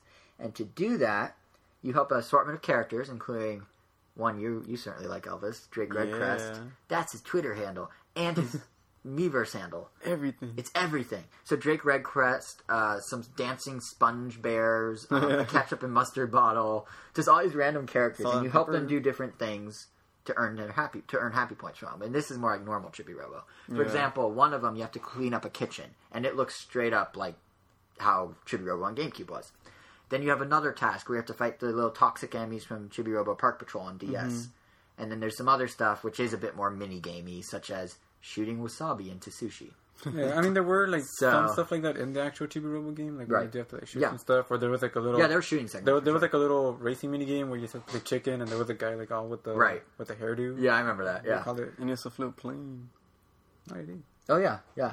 But, so, I mean, it's not quite as open-ended as Chibi Robo on GameCube was, but at least they have the core Chibi Robo. You're doing tasks for these various people, you do different things, you're cleaning things and exploring things. That's still there. And you can still, even after you help their tasks, you can still go back to those areas and explore it. So there is that, open-endedness to it a little. So it's more than just a scavenger hunt. It's just a scavenger hunt kind of... You're not helping a family that's, having all sorts of trouble. You're how, collecting photos. That means at this point we pretty much got every Chibi Robo game except the one that actually is an open-ended, exploring... Yeah, but the problem is that one was for DS, so... Yeah, we got Chibi Robo Park Patrol for DS. But we didn't get... But Chibi Robo 2, the GameCube sequel, or whatever it's called, was also on DS. Yeah, so why didn't we just get that one? But because Park Patrol didn't sell. And the problem is, honestly, Chibi Robo doesn't feel right on DS. I have Park Patrol. It's fun, but about it... I think it's the graphic downgrade. I don't know, but it just felt off. I think it's the graphic downgrade and the use of the stylus for analog movement or the D-pad, which is limited to the come out in that heyday when was I like it. But I like it, but it's nowhere near as good as the GameCube one. Yeah, so I think right, that's what I'm saying. So I think but that doesn't mean I still rather have a crappy full adventure one than I mean they're not crappy, but I know what I mean. Yeah. But either way, I'm super excited for this because I love Chibi Robo.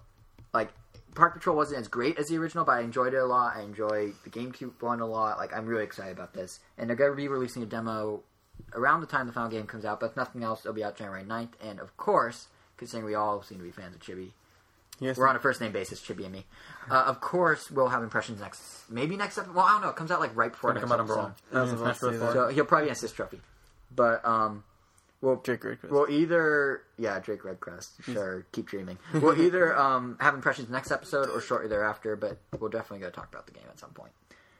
So going from one physically small character to another. Iwata's not the small character. That's a poorly structured sentence.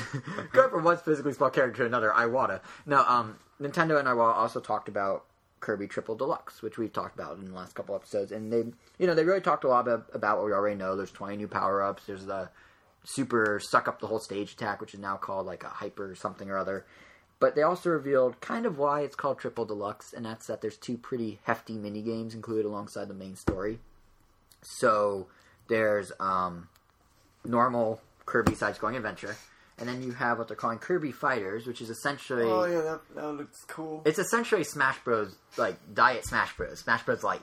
Like only Kirby. Yeah, only Kirby. You have 4 Kirbys, you could pick any of 10 different copy abilities, and you duke it out between the 4 of them on very simple Smash Bros. Stages. They're 2D, they're flat, you're side-scroll fighting. No, it's Smash Bros. They're Battlefield. Kirby. They're all Battlefield. They're basically variants of Battlefield, yeah. So that's Kirby Fighters, and that's one of the main mini-games. And the other one is DDD's Drum Dash, which is essentially Harmonite. Like, I don't know why they can't just make new minigames. Harmonite had more going on. I know, but this is essentially the same concept of you're hitting button presses in time with the music to progress left to right across a side-scrolling stage while collecting items. In the trailer, they showed 2 different songs, and DDD was jumping in the exact same tempo. Yeah. And so it's going to be super dumbed down, I'm sure. But I'm wondering if the Triple Deluxe name comes from the fact they have the main story, the fighting game, the rhythm game, triple threat. Did it say that with the Kirby Brawl, you could, you only need 1 DS or 3DS? How would that work? Download play? Oh, you mean one copy of the game? Yeah, download play. He said 1 DS. How am I supposed to Yeah, they did not. But if the other Kirby games are any indication, I'm pretty sure you can do it with download play. At least some of the mini games. I don't know if this one's included, though. But, if Mario Party could do a whole board game. Yeah, that's true. But, it's so... I still... Like, the game still just feels kind of like standard Kirby. Like, there's nothing unique about this Kirby. I don't know. I think I prefer the more... 3D.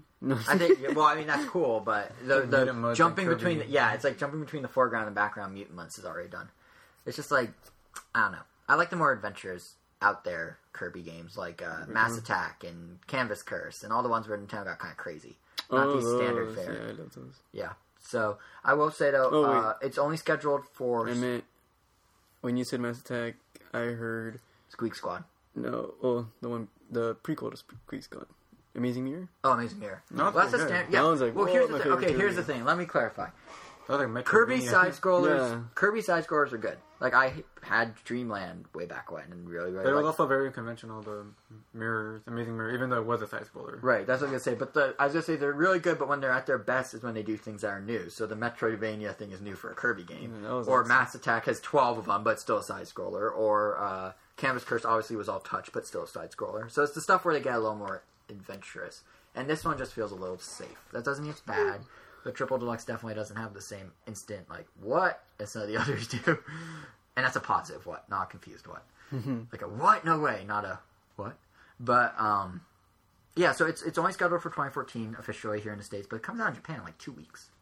So I imagine it won't be that far behind. It'll probably be out by March. I'm still sticking to that guess that I said last episode. But one thing to just keep an eye on. And while we're on the topic of 3DS side-scrollers, it's probably also worth mentioning there's a new trailer for Yoshi's New Island in the Direct. And it's officially coming this spring now, Yoshi's New Island. I think that was always what they said, but they reconfirmed it. That trailer. And the trailer shows absolutely nothing new. Yeah. Mm-hmm. Like, it's just, I don't know what's happening with this game. They've shown that giant egg so many times. Yeah, I know. The thing that I find the most funny about all this is Iwata in the Direct was like, oh, hey, we have exciting news about Yoshi, guys. You ready? It's being produced by Takashi Tezuka, the creative director of the original Yoshi's Island. And you're like, oh, that's cool. So and then you stop and think for a second. Well, no, because you could argue, well, the original Yoshi's Island on Super Nintendo, it's been however many years to bring back the original guy. Oh, that means it's going to be really good, right? Not saying the other ones are bad, just, you know, Yoshi's Island 1 is most people hold it a higher pedestal than the others. Like almost all the babies. Yeah, like DS didn't get as well received. Yoshi's Island people liked, but it was really short. Yoshi Touch and Go, which was barely a Yoshi game, was like an arcade game, but, you know, when the DS first launched, but still. But then you do a little digging about what Tezuka, did I say his name right? Tezuka? Yeah. Has done since Yoshi's Island, and you realize he was the producer of Yoshi's Story. He was the producer of Yoshi IDS. He was the producer of Yoshi Touch and Go. So by Iwata going, guys, we got the original guy back, it's like, but he never left. It just doesn't make it's not that big of a deal, and and nothing against this guy because I you meant that just in case you were we still have the same guy. Well, I think part of the reason he said that is because the developer is being outsourced. It's being developed by a company named Arzest, who previously I never heard of them, but they previously worked on We Play Motion and they had a big hand in the development of Street Pass and Street Pass Plaza and all that. So they have experience with stuff, but they're not an acclaimed developer. So I think I was like, guys, we have Tezuka here to be like, look, we have a real guy involved. EAD, our internal development team is helping as well. It's a real game. But still, that's not saying anything. And nothing against Tezuka. He's a really nice guy. I had the pleasure of meeting him at the, or you and me both did, Jose, at the Best Buy thing. Yeah, at the Best Buy E3 experience back in June, the one in Culver City, right down the street from the convention center. So he came by and he's super nice. But it's just it's not that big of a deal that he's involved. As for the game itself, I don't like his big feet. Yoshi's big feet. You know what I think the big issue with it is, besides his big feet? Well, a lot of people don't like the graphics. They don't like that they went polygonal. Because I think it looks okay. When I played it at Comic-Con last year, it kind of felt claymated instead of crayon, which I thought worked fine. But the thing that I noticed then, but kind of let slide, because it's it's an E3 demo, there's not much to the game yet, but now it's becoming more apparent it's still the case, is that it's missing a unique hook. It's also what I was saying about Kirby, but to more of an extent. Because, Yoshi's Island, okay, first time you have Yoshi, you have the eggs, got it. Yoshi's Story, it's in 3D now, you're collecting fruit, things are a little different. You're exploring levels more than just going left to right, fine. Yoshi's Island DS, the hook was the babies, different abilities, doing different things, go different places with different babies, different puzzles for each. Even Yoshi Touch and Go in the DS launch was okay, the hook is that you're auto-moving. And I know it's not a Yoshi's Island game, but it's as close as it's close. You're automatically moving. You have to time your tongue shots. I don't know what to call it. Your tongue reaches, all that. They had kind of hooks, but this one's literally just yeah, it's Yoshi's Island. What more do you want? It's just I don't know. Nintendo's missing the hole for the 3DS. All their hook is in 3D. Yeah, maybe, but I feel like that's a horrible. Unless you get it in 2DS. Yeah, if you get it on 2DS, you're stuck. But I guess, and I don't think the giant egg is their hook. I think that was just hey guys, we have a giant egg now. Well, it's like the cat. Maybe you could play as Boshi now. He's back. They got the rights from Square Enix. I think it's Square Enix owns him. They probably share him, but you could play as Boshi just by putting sunglasses on any Yoshi. No, if you had Spike, that's true. He had a jacket. That's right. Because he was such, and he had an attitude. He was such a He had an attitude. He was such a mid-90s badass. Yeah, he was the Poochie of the Yoshi games. Simpsons fans? Yeah. Anyway, yeah. So I don't know. I'm thinking they're going to announce some sort of new thing closer into release, kind of like with Mario 3D World, where it's hey guys, you can be a cat now. And they said nothing else until a month in advance. They're by the way, we have all these crazy other items. Look at these crazy levels. And then they showed what really is different. I'm hoping they do that with Yoshi's New Island. I don't know if they will, but right now it's just missing a hook. Cat Yoshi? Cat Yoshi. How would he meow? He could go meow. What? How would he meow? I guess I don't know. Why is this episode the sound effect episode? Anyway, the final. It's all me. I know. The final game. I should clarify specifically, not app. Game is Bravely Default, which we should touch on, and that gave me the weirdest look, Jose. And that's I think I know why you're giving me a look because there wasn't much to say about it, but there wasn't. So what Nintendo said in the Direct was they spent 5 minutes explaining how microtransactions work, which was kind of funny. and then they revealed a new demo. So the microtransactions thing. Now Square Enix is the one who actually made this game. So a lot of people are probably oh no, Nintendo's getting into microtransactions. This is bad. I think it's Square Enix got into microtransactions, and part of the deal with Nintendo localizing is they have to keep them. So what Nintendo was saying is, as we talked about in the past, there are sleep points in the game. These are special points that get you extra abilities as you battle. You get them by leaving the game idle in sleep mode on your 3DS. About that before. Right. What we didn't talk about is you only can get one every 8 hours, and if you want more, you pay for them. Doesn't change the gameplay. You can unlock everything normally, but if you want to have 10 sleep points right off the bat and not wait however many hours, that would be 4 days or whatever, you can put real money into the game and get sleep points on the spot, which a Nintendo game has never done before. That's iOS level microtransaction crappiness. Free to play. Yeah, but it's basically free play, but you're paying $40 for a game first. But I just want to say again, I think this is a rare instance because Square Enix put it in there and Nintendo's just localizing. I don't think Nintendo's going to go down this road because they've always said that the whole point of their DLC is you pay for a game, you get a full experience, but then there's extra stuff we develop after the fact. So if they start doing microtransactions, that throws that philosophy out the window. Then again, they're probably desperate for money right now, so who knows? But the thing they have a lot of money. Yeah, they actually have a huge war chest of billions of dollars. But the thing that's more interesting and better news for everyone is that everyone in the world is that Bravely Default is getting a really interesting approach to a demo where they're taking a whole self-contained side quest and making it its own demo. This side quest will not be in the main game. It's only going to be a free downloadable side quest you can play independently of the game as a demo, and it comes out January 2nd, about a month before the game itself. So the side quest, you're helping spruce up a town. It's going to be apparently multiple hours in length. You get to keep everything you get in the side quest input in the main game, like all the items and care packages, whatever they call them, will transfer over. And like I said, it's only playable in that side quest. So like, it's actually a really smart strategy because to me, I feel like RPG demos don't work. Like either you're playing the very beginning of the demo and you like, or the game, and it's right. Yeah, you're either playing the very beginning and it's all tutorial and you never actually get to play and it's just boring, or you're dropped in the middle of it like Project X Zone did and you're like, what is going on? I don't understand. I love that demo though. Right, I know you did. Like I was like, what is happening here? But what Nintendo's doing is they're now creating a whole experience where they can have a tutorial, have you play. They can make their own difficulty curve, make their own like ramp of progress independent of the game and not have to try and fit it in with the game. It almost sounds like the best demo ever. It's basically the best way to do a demo. Yeah. I don't know if it's the best demo, but it's the smartest approach because they could basically say, okay, here's how we want you to learn the game, and you get a chance to really try it on your own without us holding your hand or throwing you off the deep end. And then if you do buy Bravely Default, you don't have to play it again. You don't have to, like, I remember with Fire Emblem, played the demo, really liked it, got Fire Emblem Awakening, and then the first half hour, I'm like, I could have sworn I played this a week ago. Like, I just had to play it again. Like, you couldn't just jump. Exactly. So, I think this is probably how all RPG demos should be going forward. That's kind of what I liked about the Resident Evil demo. Like, even though with the exact same beginning sequence, you did it off from the other room that your partner was trapped in. Right, it went like in reverse or something. Yeah, so like you experienced everything differently, but it was still like the same cutscene. See, that's how demos should be when you have a different experience. Yeah. Because if you're trying to sell people on the game, okay, they'll check out they might get the game, but then they're stuck playing the same thing twice. Granted, for like Mario or whatever, if they ever need to do a demo for that, that's a little less of an issue. But for stuff where the story's important or pacing and whatnot, this is the way to go. So the final bit of the Nintendo Direct is about Pokemon Bank, and that was in there. Oh, it was. And they said, guess when it's coming out, guys? December 27th. Ha! That didn't happen. So it's actually the fact that didn't happen is a pretty good transition into our discussion of what's going on with Nintendo Network, which we'll get to in a moment. But the thing with Pokemon Bank is that originally Nintendo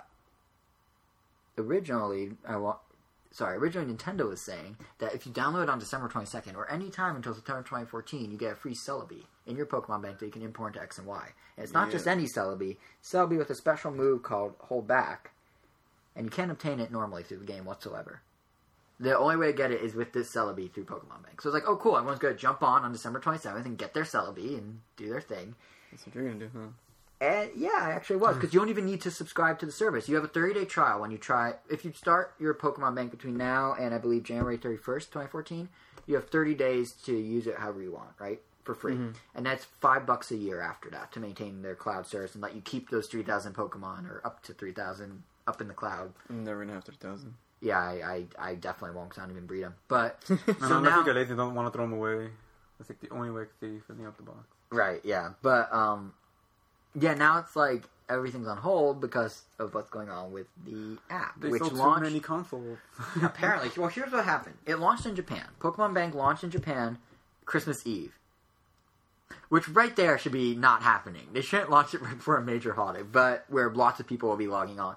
But so it launched Christmas Eve, and in that time, people were able to discover all sorts of little ins and outs of the bank and what you can do and what you can't do. But then Nintendo postponed Pokemon Bank and the corresponding Pokemon Transporter, which lets you import from Black and White 1 and 2 into X and Y, because over in Japan, stuff was crashing because Pokemon Bank required your Nintendo Network ID, and the Nintendo Network ID authentication went down, and then the eShop went down. So they had to yank Pokemon Bank out from being used in Japan, and then they just delayed it here in the States and delayed it in Europe indefinitely until they fix all this. So basically, the issues that they're trying to avoid by not launching Pokemon Bank day and date with X and Y, by staggering it so that the frenzy died down, they then recreated by launching it on Christmas, which is like the dumbest thing. But it's interesting though. And that in large part is what contributed to the Nintendo Network issue, as well as selling more consoles than they thought. I mean, clearly, they're like, we're going to sell 5 Wii U's, and then they sold 7, and everything crashed, and they didn't know what to do. But before we get to Nintendo... And I guess making everyone have to, like, link their account, and, like... Yeah, that's everyone that already had one, So, yeah, because Pokemon Bank specifically required using Nintendo Network ID. Most stuff doesn't. I mean, free apps, they said would. But this one, apparently, even to log into the service, separate from getting it from the eShop, you have to log in with your Nintendo Network ID. So then there's like a double whammy on the server because people are making them, trying to make them, using them on the eShop, then trying to authenticate them with the app, and it's just a mess. But those in Japan that have it found some interesting things. Funny how, like, I guess even though it got pulled in Japan, like, enough of the people already transferred enough Pokemon that they're already breeding, they're already in circulation. So if you Wonder Trade, like, you'll get a bunch of those. Right. And yeah, you've been, Pokemon. I mean, you're way further, like, way deeper into the, like, Pokemon breeding world than I am. That sounds very strange. You're deep into Pokemon breeding world. But we're all Brocks. What? Pokemon breeders. Oh, you're all yeah, there you go. But yeah, so I mean, you're making this point to me. There's this thing on Kotaku. I think it's from a user, not from the site itself. But basically, apparently, Pokemon that are banned from tournaments and whatnot are actually still work. Like Nintendo said, they're gonna put filters, right? And you only be able to use official Pokemon. Yeah, but people are maybe slipping through the cracks. You could explain this better. But I mean, I guess like the way the article is like titled like Pokemon like hilariously fails to stop hack Pokemon. Right. But I guess like the way I always like pictured hack Pokemon or Pokemon that have moves that they aren't supposed to have in any sort of way. Like a Pikachu is an ability that doesn't let it get hit whatsoever. Like another Pokemon's ability or like stuff like that. I go one step further and assume it's a Pikachu head on a Geodude body or something, or like a Pikachu with Geodude arms or something weird. He doesn't even have a body. His head is his body. That's why I corrected myself. But I always assume out of all the Pokemon. Yeah, you know what? I'm removing myself from the conversation. Continue. Mine will be Ghastly. Bidu. Right. Where'd you go? Did you have more? I was waiting for you to finish. I said continue. Oh, okay. All right. Thank you. Right. So that's what I assumed they meant. Like, okay, like, Pokebank, like Nintendo's said many times that they were going to stop, like, illegal Pokemon or hack Pokemon. Right. And that's pretty much just Pokemon that have those moves, have those abilities, have things that they aren't supposed to have. But I guess, as the article points out, is that a lot of Pokemon are passing through that have moves that they are supposed to have, but it's just all technicalities. So like they pass like an Infernape passed through the screeners that had an ability that you should only have if it was American, because only an American Infernape got that ability. But that Infernape in question was Italian, so how do you do it? So I guess like people were more concerned with the fact that like, I guess I could have a move or ability that wasn't officially released in another country pass through the screeners, even though not supposed to. So it's a big issue then that they were having that. So okay, if we can get those like moves from different regions through, does that mean we can get bigger hacks in as well? I don't know. Is that like the direction the guy was going in with this, or?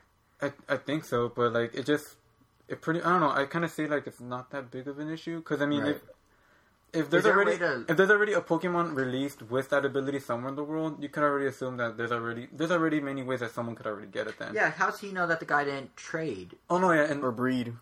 No, and then like then breed. Yeah, and then I was reading, and then I read into like the conversation that like people had in the comments because they were like full on researching it, like whether it is possible to have. Yeah, it's actually a really in-depth article.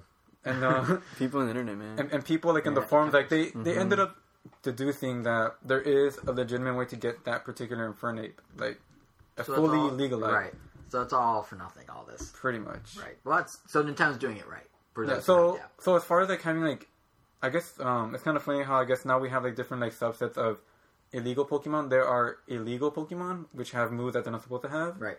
There are legit hacked Pokemon, which are Pokemon that were just instantly created but have only moves that they're supposed to learn, and all their stats are. So they're Pokemon that like a third party client of some sort built these Pokemon. Yeah, but they a program, but they check out in terms of their stats. And like they have nothing unfair about it. It just saves time. They're just so they just made them to save time because like breeding is like a hassle. And then there's the other kind where it's just legal, like just normal Pokemon. Like I catch a Pikachu in the woods and I can use it because it's a legit normal everyday Pikachu. And as far as like I can tell, like the first one, the illegal, just plain illegal, aren't gonna get passed through. I mean, Pokemon Revolution made it so you can't use any of those. Right. And even if you create Pokemon through like a third party app or something, if you give them more stats than they're supposed to, even if you're off by one, they'll still turn your Pokemon into a bad egg. That's what your game will call it, a bad egg. Mm-hmm. And you won't be able to use it. So I think Nintendo's still doing it right. Even if those Pokemon pass through, it shouldn't matter because by that point they're not unfair. Yeah, they're not unfair. Yeah, a Pokemon should be able to have those moves, especially if you're battling online. Like, how are you going to be like, oh, he used this move. Oh, I'm going to go look into him. Oh, okay. Like, right. Who cares? Yeah, exactly. So all about nothing then. Yeah, it's. I skimmed the article and it seemed interesting. We have a link to the article on our blog post for this episode on ramtown.com, but it seemed people are doing their research. Yeah, I mean, and it does like bother a lot of people just the fact that it is there, because I mean there are some people that go, okay, they're going to be making these Pokemon and they're going to be trading them outside. I don't want to randomly get, I guess, a hacked Pokemon. Mm-hmm. But at that point too, they're saying like, oh, I don't want people to be breeding these hacked Pokemon and then trading them around. But the moment they're breeding them, they officially become like legal Pokemon that have those abilities, but they're completely 100% real because they were created. Right. It's kind of funny. It's like half fake Pokemon and real, like they made a baby. So I guess with like Pokemon, a model baby. Right. I guess with Pokemon Bank, there's no real way, because once they're breeded, they're legit. So there's no real way to filter out the pre-breeded ones and how you know where they came from. Yeah, it's already too late. Like, even if they already pulled it, like I'm pretty sure a lot of it's Pokemon like trying to put the lid back on Pandora's box after it's been opened. Yeah. Look at you. But metaphor. But college. Beyond college now. But still kind of wish that it got released already here. Well, that's the thing, and that brings us back to Nintendo Network. Is they couldn't. They literally could not, because So Pokemon Bank took down the Nintendo Network servers in part, and then that's fine. Nintendo could, they could fix it Christmas Eve. It was working for me when I downloaded NES Remix, and then Christmas happened, and apparently that's what really overloaded the server, because Nintendo, 1, they had all the 3DS owners making new Nintendo Network IDs. 2, they had all the people that bought the Zelda bundles for Wii U and 3DS with download codes to their games, trying to download their games, thus also trying to make Nintendo Network IDs. 3, they had people that got gift cards just trying to access the eShop, half of whom then had to make Nintendo Network IDs, if not we got gift cards. Yeah, so it's just everything just piled up to the point that it just kind of crashed. The whole thing just went down. And the thing is, it's not... What? Yeah, basically this is Nintendo's healthcare.gov. If you thought healthcare.gov was bad, if you thought you couldn't get health insurance, good luck trying to get yourself a copy of Link Between Worlds. But no, it's just it just kept growing from there, and it didn't help that in Europe simultaneously as this is all happening. Nintendo's doing a deal where if you add a Nintendo Network ID to your 3DS, you get a free copy of virtual console copy of Super Mario Bros. Deluxe, the Game Boy Color Mario game. I don't know why we're not getting that in America. I really wish we were, because that game's actually very fun, and it's kind of different enough. But Super Mario Brothers Deluxe is Super Mario Brothers, but has Deluxe in it. There's like whoa. You take Super Mario Brothers. Yeah, and Deluxe and Rainbow Cursive. It was a Game Boy Color game, and there was playing cards in it that you could kind of unlock with little pictures. No clue. Well, point being, Europeans get it for free, so that's more incentive and more people making Nintendo Network IDs than necessary at that given moment. So it's just all this piling up, and then it just all went down. And I mean, granted, PSN had issues, Steam had issues, even Xbox Live had issues. PSN got hacked, though. No, just now PSN. Oh, over Christmas, PSN, Steam, and Xbox Live all at one point or another had serious issues. But Nintendo's were, and as of this recording, still are, particularly bad. And I mean... it's one thing if I can't download a game, I'll save my gift card. But the people that got the Zelda bundles, they're told their game is on the eShop. There are kids who, Christmas morning, I can't wait to play the new Zelda. Go to the eShop, and it's your code doesn't work. And it's what?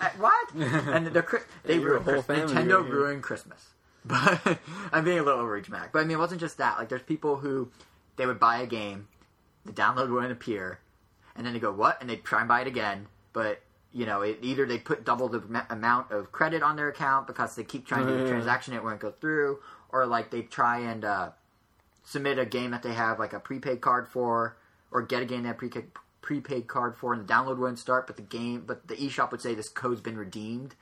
Because what happened was there's a disconnect between the submission of the code and the start of the download. It's people were entering the code, the eShop recognized it, but it didn't appear in their purchased library history list until 6 hours later. So everyone was like freaking out. And there are people that paid like triple, like they wanted $50 of eShop credit, they got $150. Like it's because they kept having to do it. So it's just like it's a mess for Nintendo. And honestly, it's just a conspiracy. Well, it's not a conspiracy, but I mean, maybe Nintendo wants to sabotage themselves. But it's definitely one of those things. Like this is Nintendo's first year where they pushed the eShop this hard. Like they've always had it. This first year that's like you get a system and you have to get the game from the eShop, or like they have prepaid cards for like Wii Sports Club at GameStop, and you just get the card and you go home and try and get the game. Like all that was happening. This first year they pushed it this hard, and it all came crashing down. So their reputation as an online service provider is probably hurt by this in some significant way, especially because they ruined Christmas. Yeah, they were Grinch. So, I mean, Nintendo has, to their credit, they've been trying to redeem things a little. Like, they've been posting very apologetic, frequent updates on social media. They sent out a spot pass about this to all 3DS owners saying why Pokemon Bank was delayed, apologizing for the server. I get that. Like, it's better if I did. I think it's an eShop notification, so you have to have your eShop notifications on. But, I don't know if you do. Yeah, but, so they are trying to keep people on top of things, but it's just like, it's ridiculous. I mean, on Friday, just to give you an idea of how bizarre this whole thing is. So starting on Friday and continuing up through Sunday morning, the day this podcast goes live, they are doing rolling blackouts of the eShop. You know remember physical stores? Remember those things you used to have to walk into to buy a game? Mm-hmm. Like you had to go and you had to open a door and you go inside and they have like shelves. And they have hours. Like they're only open from like X to Y, like 9 a.m. to Pokemon 5 p.m. X. Yeah, they're only open for Pokemon X to Pokemon Y. No, they're only open from like 9 a.m. to 5 p.m., right? You remember that thing that existed. That's how the eShop is now. Nintendo's literally like, the hours of the eShop for your region are up to 4 p.m. Then it will be closed till 4 a.m. It's like, what? I've never heard. It's open all week except for like Mondays or something like what? That. Yeah, like every Monday from 4 to 4. But that's different. That's maintenance. Every Monday for 2 hours in the middle of the night they do maintenance. But they're literally saying if you want to buy stuff from the eShop, you have till 4 p.m. Then we are closing the eShop in your region for 12 hours and we will reopen. Then when you're open again, Europe will be closed. Because what they're trying to do is they're trying to not shut it down completely. So they're staggering who can access it when. But has anyone ever heard of a website doing that? Can you imagine if iTunes just like put out a notification when you go to when you like look at like the iTunes Twitter account? It's just like, by the way, if you want the new Beyonce album that like surprise dropped last week, you're going to have to buy it before 6 p.m. because after that we're closed. Who does that? It's like really weird. I understand they have issues, but I've never heard of a site doing that. And I work on websites. Like my profession is social media and websites. Hurry up, Mom! I need to get home to the eShop. I need to get home before 4 p.m. Eastern. The eShop's gonna close. When it's gonna close, the site will go down. What? Like even healthcare.gov didn't like have rolling blackouts where it's like you can go now, but not then. It's either you go and it works or it doesn't work. Like, and they close it. Like they don't have this weird like from these hours. But I don't know. It's nice that they're doing that versus just shutting it down completely, and it's fixing it a little, but it's just they have a ways to change it up. Yeah, always trying to innovate, even in website blackouts. But I will give. I mean, I guess the one upside to all this issue is Nintendo must have had a pretty good holiday season, right? Like who are all these people that are crashing their site? That's true. And their eShops. So, in a way, it's like a blessing not a blessing in disguise, but it's a silver lining of the situation. But didn't we already get their numbers? For November, but not December. Oh. December will be getting in the next couple episodes. Either next episode or the episode after. But and it's not, honestly, it could have been worse as well. It's only eShop and it's only Nintendo Network ID authentication through the eShop. Miiverse worked fine because that's on Amazon Cloud servers. Friendslist worked fine. I was on Miiverse and looking at Friendslist stuff all Amazon Cloud server? Amazon has a cloud service, yes. A lot of major sites, including Netflix, use Amazon's cloud servers to support their infrastructure. Nintendo doesn't for eShop because that's a lot of downloads, but I believe they do for Miiverse and their social features like their friends list and stuff. So, yeah, it's called AWS is the name of the service, Amazon Web Services. But what was I going to say? Yeah, so I mean, it could have been a lot worse. Everything could have gone down. It's only the eShop, but still, they're gonna have to get people happy again. I don't know if that means a free virtual console game or a new ambassador program or something. Ambassador 2, Ambassador or something. But they're gonna have Ambassador Boogaloo, Badasser. But they're gonna have to do something. So I'm sure we'll hear in the next couple of weeks what Nintendo's plan is, and maybe they'll just apologize because I mean it is a free service, sort of. Like on the one hand, it's free; they don't owe us anything. But on the other hand, people were promised games with their bundles that they couldn't access for multiple days. So who knows? And while they might be screwing up all their Nintendo Network stuff, and I wish them the best with fixing it, there is one thing they're doing absolutely correct, and they're really firing on cylinders with, and that's Street Pass. I don't know. Did you guys partake in National Street Pass weekend a couple weekends ago? Didn't even know that was a thing. It was a thing. Nope. So here's what it was. You guys are great. So here's what it was. Playing Pokemon. You could have gone to a public place to play it, and then Street Pass. Because what Nintendo did... Nope. This was No, you could not have. 2 weeks ago, they did... Actually, right when our last episode went live, they did... All their Nintendo zones turned into what they call... You know how they have the Street Pass relays, where it's like you get the last person that was there? They basically shuffled the deck. Every Nintendo zone gave you 6 random Street Passes from any other Nintendo zone in North America. So you'd Street Pass would be like a dude from Wisconsin, and a dude from Wyoming, and a dude from Montana, and then whoever else. And you get 6 at once, and you can just go location to location and get more. And it's the idea behind it was that basically they wanted to get people to try Street Pass in ways they couldn't really before. Because like in Japan, Street Pass is used daily. Everyone's just, they get on the train and get like 4 Street Passes. And here in the States, it doesn't really happen because we're not as densely populated. New York, it kind of does. Like when I was there last week, once again, check out my extra on the site about the merchandise in Nintendo World. But no, when I was there last week, even outside Nintendo World, I was over Street Pass weekend, I got a lot of Street Passes. Because, there's so many Nintendo zones. And then during the week when there wasn't the Street Pass event, I still got a lot. Because it's just a very densely packed area, lots of people. The only time here when we get a lot of people is like events. Right, yeah, and Nintendo's aware of that. Like Comic-Con, E3, Anime Expo, they know that those PAX, they know those events draw people, but they want to make their own event. Basically make it so you go out in the world as you normally would and still get to Street Pass a bunch. So that was the idea behind it. That's kind of cool. And it's actually really cool. And Bill Trendon of Nintendo of America actually, in conjunction with Street Pass Weekend, did a number of interviews discussing why they're doing it and whatnot. And when speaking with Polygon, he now explained that yes, we're doing it because we want people to see how Street Pass was meant to be used, not when you're bombarded with 500 Street Passes at once. But you get 3 here, you get 6 there. So that's kind of why they did it. But also, they want to continue doing this in 2014 in new ways. So they're considering expanding Street Pass even more, so more people go to Nintendo Zones and do more stuff. Some ideas they're throwing around are scavenger hunts involving Street Pass and Nintendo Zones. I don't know what exactly that means, but they're going to do some sort of scavenger hunt. I guess you you go to certain Nintendo Zones to find certain Miis. Like they could totally do something where it's like, oh, if you want this gold pants Mii of Miyamoto, you have to, try your luck at one of 3 Nintendo Zones, and they just track on your 3DS how many Nintendo Zones you've been to that day, and it just spits it out after 3 or something. 3 and... Exactly, and then you eventually get it. Or like another thing he said they're considering is crossword puzzles themed around Nintendo games. So you would get it through a Nintendo Zone, and it would come like attached with a Street Pass or something. But the more interesting of even that is, at least to me, is the not so subtle business side of this, which is, gee, it's 2 weeks before Christmas, and look, there's suddenly all these people at Best Buy with 3DSs. And why are all these people like at this Starbucks looking at their what is this 3DS? I'm curious now. Bastards. This was literally just viral grassroots marketing. Nothing more, nothing less. But what Nintendo basically was doing, even if they put on the nice front don't care about us? No, they do care, but they want us to experience the product as it's meant to be experienced, but they also want the added benefit of free marketing. Because if I'm sitting in a Starbucks looking at my 3DS and I keep doing all this stuff and I keep like interacting with it, people waiting in line for their coffee, I go, what? Why is that guy so into his 3DS? What's so great about 3DS? And go look it up. And then they have, right. Or they might even ask me, yeah. And then they have 10 days. What's up with all this? Yeah, exactly. Why are there 2 of those screens and not 1? But, and, leading up to Christmas. Did you never not hear of a DS? Yeah. But leading up to Christmas, they had 10 to 12 days, depending on when you saw these people. 12 days of Christmas. I know. But they had 10 to 12 days to have all these people see these 3DSs and go, oh, these sure seem popular. I'm seeing them everywhere this weekend. Maybe I should go get one for little Timmy. Like, it's brilliant marketing. Timmy gets everything. Yeah, Timmy gets everything. Timmy's just like, yeah, he's spoiled. He's a spoiled brat.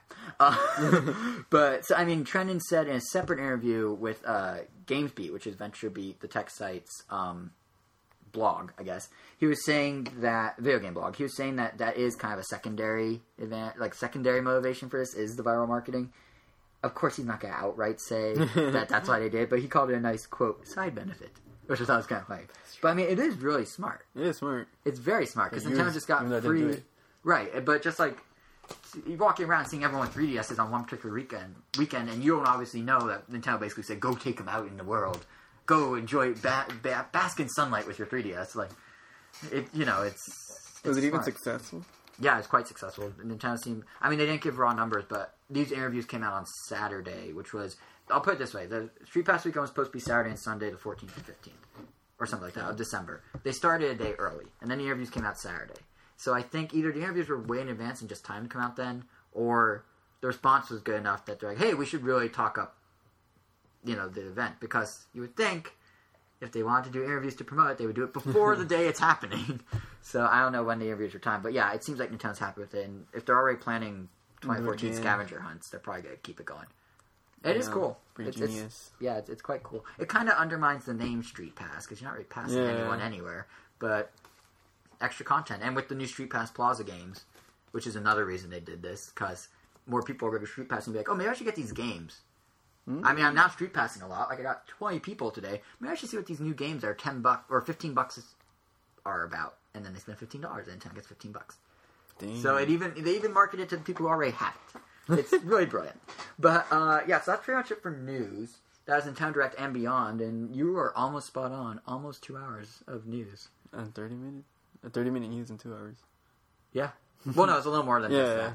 But, of course, we're not just talking the news. We also have what we're playing, which, as we said, top of the show. I've been playing NES Remix. You, Sir Elvis, have been playing Sonic Lost World. Jose's just been breeding Pokemon. There's not much to say. He gave his impressions of Pokemon. Yep. You've just been breeding Pokemon. So I play Sonic in the morning and I breed Pokemon at night. Of course you breed them at night. Oh yeah.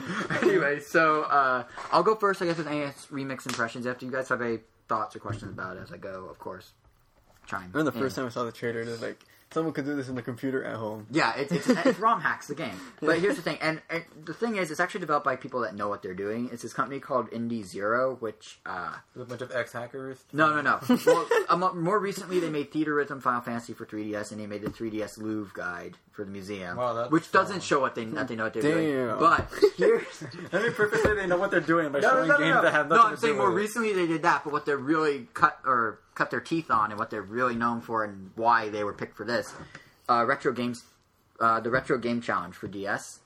It's that compilation, and they've had like 2 or 3 in Japan, and they're hugely popular, where they're called Game Center CX.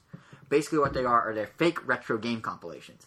So it's always like old school style games with old school style mechanics and goals and whatnot, but they're all made up retro games.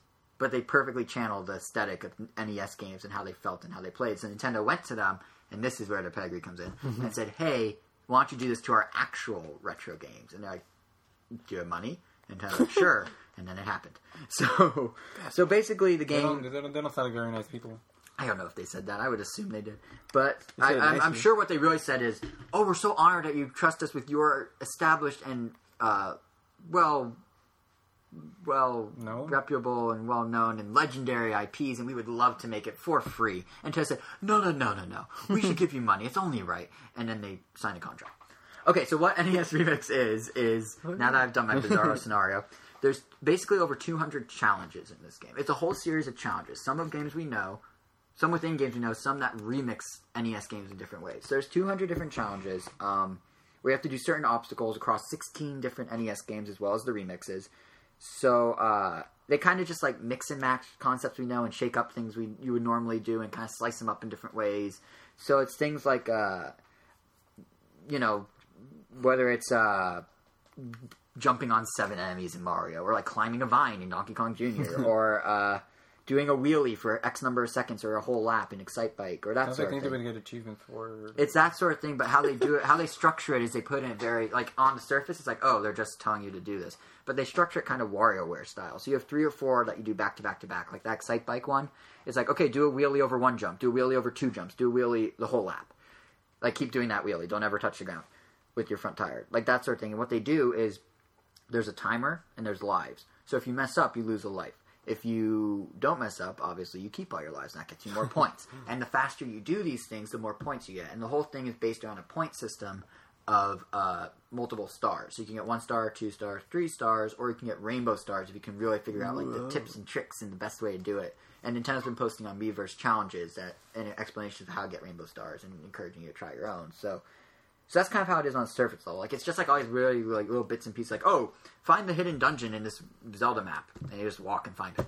But you want to do it as fast. Yeah, it's like no, it's like there's bushes, and it's like cut down the bush, find where the dungeon is. But they do it in like this rapid fire. Like, okay, you need to do it as quickly as you can because you want a high score. Go, and it's just like 1, 2, 3, back to back. It's always 2 to 4. almost always 2 to 4 of them in 9 volts. It's basically 9 volt. It's 9 volt as achievements, essentially. And these are just the standard challenges. Then the remixes get a bit more interesting and sometimes combine games in different, unique ways. So you have like a Donkey Kong remix where Link is the character, and Link can't jump, as you know from Zelda. So you're playing a game starring a guy named Jumpman, but you can't jump. So you have to think about how are you going to properly get around the barrels and everything, and it kind of, and also do it quickly because there's a timer. So, it's that sort of thing. Or there's others where, like, they're within the specific game, but just kind of mix it up in different ways. So, like Super Mario Brothers, there's one remix where they turn it into an endless runner. And you have to just know exactly when to jump to dodge fish flying above and land on platforms. It's like it's one of those levels where it's like water's below you, platforms are in the middle, and then the fish jump up from the water, and you have to like run through them. It's kind of like that. So they have that, or like there's another one where they turn one of Mario's levels into like an ice world. Like there's a blizzard, so everything's super slippery, so you have to navigate, but it's all really slippery. It's like the physics completely change. You have to handle that as quickly as you can without dying. And they had that mirrored underground one. Yeah, and they have that, or they have like a lot with double characters. With like there's a Mario Bros. One where you have to beat the stage with controlling 2 Marios, or there's like an ice climber one where you have to reach the top with 2 ice climbers, but you're controlling both with one. Like almost like the double cherry in 3D World, but 8-bit. It's like there's just always different little challenges, and for the remix stages, they kind of have a different aesthetic. Like they still have the 8-bit graphics, but they have like gradient backgrounds and textured backgrounds and all sorts of different little flourishes that make it clear these aren't just straight up NES games. And then, of course, some of the visuals they use also influence the games themselves. So there's levels that are completely silhouetted, since that's the new thing in platformers these days. So like you're playing a Mario level, and the bushes and the Goombas, which are the exact same sprite, by the way. Or no, sorry, the bushes and the clouds are the same sprite. The Goombas and the mushrooms are the same sprite. But the Goombas will walk in front of a bush, and you can't see where that Goomba went. So you have to kind of know the level in your mind and know its layout, so you can properly navigate without hitting an enemy. Or like Excite Bike, there's one where you have basically the headlight of the bike. So there's like a little patch of light in front of you and nothing else. So you have to kind of navigate and avoid obstacles that you only see about a split second before you hit them.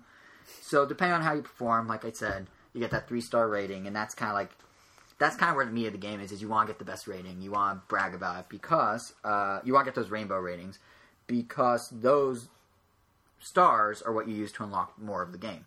So you start with like 6 NES games. It expands to 16. You also get new stamps, much like Mario 3D World, as you get more stars. And these stamps, just like in 3D World, you can edit however you want and do on Miiverse with different like erase things and add things and speech bubbles and everything. And Miiverse itself actually has kind of a cool integration in the game where you're browsing through each of the challenges, and to the right of the challenge will be a little pop-up that will show someone who played that challenge, and it'll show their comment, and it'll show their stamp if they used it in that comment, and under it will have their clear time and the star rating they got. So it's almost like a leaderboard, but not. And this is actually my biggest complaint with it is they have all this data. They're clearly sending rankings and times and comments to some sort of cloud somewhere for Miiverse. Why couldn't they just spit them all back and you can see like a top 10 on this stage or something? It's very strange that they only pick one. They just pick one at random. It's not even the best necessarily. Like, there's one guy with 2 stars. I'm like, oh, okay. Like the comments are nice and it makes you feel more social and you're more connected and you're encouraged to comment. There's a little comment button in the corner of the screen almost at all times. And it will track without having to use like, you know how some games on Miiverse, it's like it have a special tag or have a special like sub community where if you post something from within a certain part of that game, it'll go with that tag or to that sub community, but it doesn't actually like. It's just like weird filtering on the Miiverse end. So when your friends are looking through the feed, it's like when you play Game of Wario and you're doing the Pictionary and it shows like 30 drawings that someone did because they're all tagged with the drawing and they're all posted to Miiverse. With this, how this one works is it'll still show all the posts you make, but the tagging and matching to each minigame is kind of done silently by Nintendo on the server end. So you don't have like 18 different posts that will all be tagged like Excite Bike, level 1-2, Excite Bike, Remix 1, Excite Bike. Like it's just posts. So you can post whatever you want with whatever game, but Nintendo will pair them properly and then display them that way within the game. So it's just a clever way to address what was becoming kind of weird sectioning of things with sub-communities and whatnot. But, I mean, if they're doing that, why can't they just do a leaderboard? They're already pairing everything properly. I don't know. That's my biggest complaint. But I guess the only other complaint, now that I think about it, is kind of that NES Remix is basically an ad for the Virtual Console. Like, everywhere you go, you're paying $15 for an ad to buy more games. Like, everywhere you go in the menus, which, by the way, all look very clean and crisp and quite nice and simple. There's a little eShop button in the corner next to the Miiverse button. Whenever you click it, a little pop-up comes up. And it's like, hey, why don't you buy this game from the eShop? I mean, granted, the pop-up is themed like the dungeon in Zelda where he sells you items, but still, it's just like, hey, buy this game. And it's just like, no. If I wanted it, I would have. It doesn't. It's totally optional. What about if you already have it? Will it not be there? I think it's still there. I don't know. Once again, I just want to clarify. It's totally optional. It doesn't pop up on its own. You have to click the eShop button. But if you ever click it, it's like, hey, buy this. So it's just like, calm down. But and I think actually the fact that they are clearly using this as a promotional tool for the eShop kind of hurts it, because the 16 NES games included in NES Remix are all currently available on the Wii U eShop, so they can do this cross-promotion thing. That means that there's some kind of odd choices on there. For example, Pinball, Urban Champion, Clu Clu Land, Golf, Baseball. Like, all these, like, okay, sure, they're NES games, sure, people play them. Golf in particular is actually pretty good. But, like, some of these don't age as well. They don't control as well as you would remember. It's just kind of finicky feeling. Like, the physics are wonky. Like, there's no Metroid. There's no Kid Icarus. There's no, like, staples of Nintendo's NES era in this, because they're only doing the ones that were on the eShop at the time they developed this. So there's no Mario 3, even though that's coming to the eShop soon. There's no Mario 2. There's Urban Champion. So it's just kind of like, I feel like it's a missed opportunity. What? Someone's excited. Oh, I'm sure someone is, but it's just kind of it's a missed opportunity when they're theming this whole thing around, hey, look, all your favorite classics in a new, interesting way. And by favorites, we mean the 16 that happen to already be on the eShop. It's just kind of funny. Like, the developers worked with what they had and did really great things. Even the games that aren't as good, like, you're like, oh wow, this does not age well. But you're still, like, the challenges are still pretty clever and still remotely fun. So it makes it a challenge. Yeah, it makes it more of a challenge. But it's just like, it's clear that this angle of it, like the whole game selection and everything, was very clearly driven by how can we drum up Virtual Console interest on the eShop.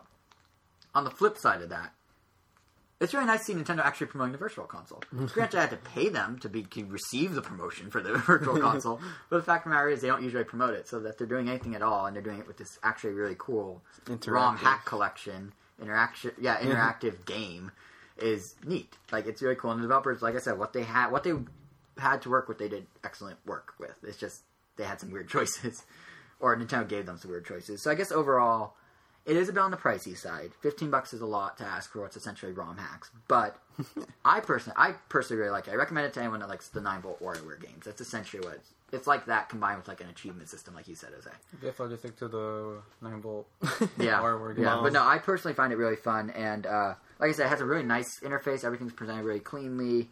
The Miiverse stuff is pretty cool, although the lack of leaderboards is a little puzzling. But yeah, it's just a fun way to revisit old games in kind of a new way.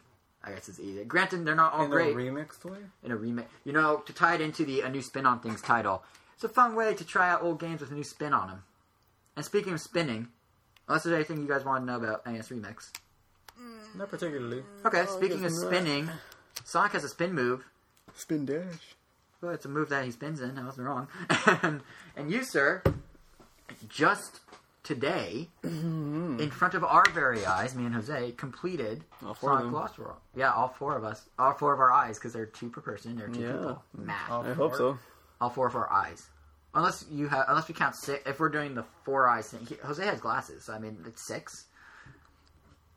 Don't people say 4 eyes with glasses? So I guess it'd be 6 eyes. 4, 6. No, but in front of our eyes. Oh. You and me. Yeah, I'm the one playing. He's the one playing. Gotcha.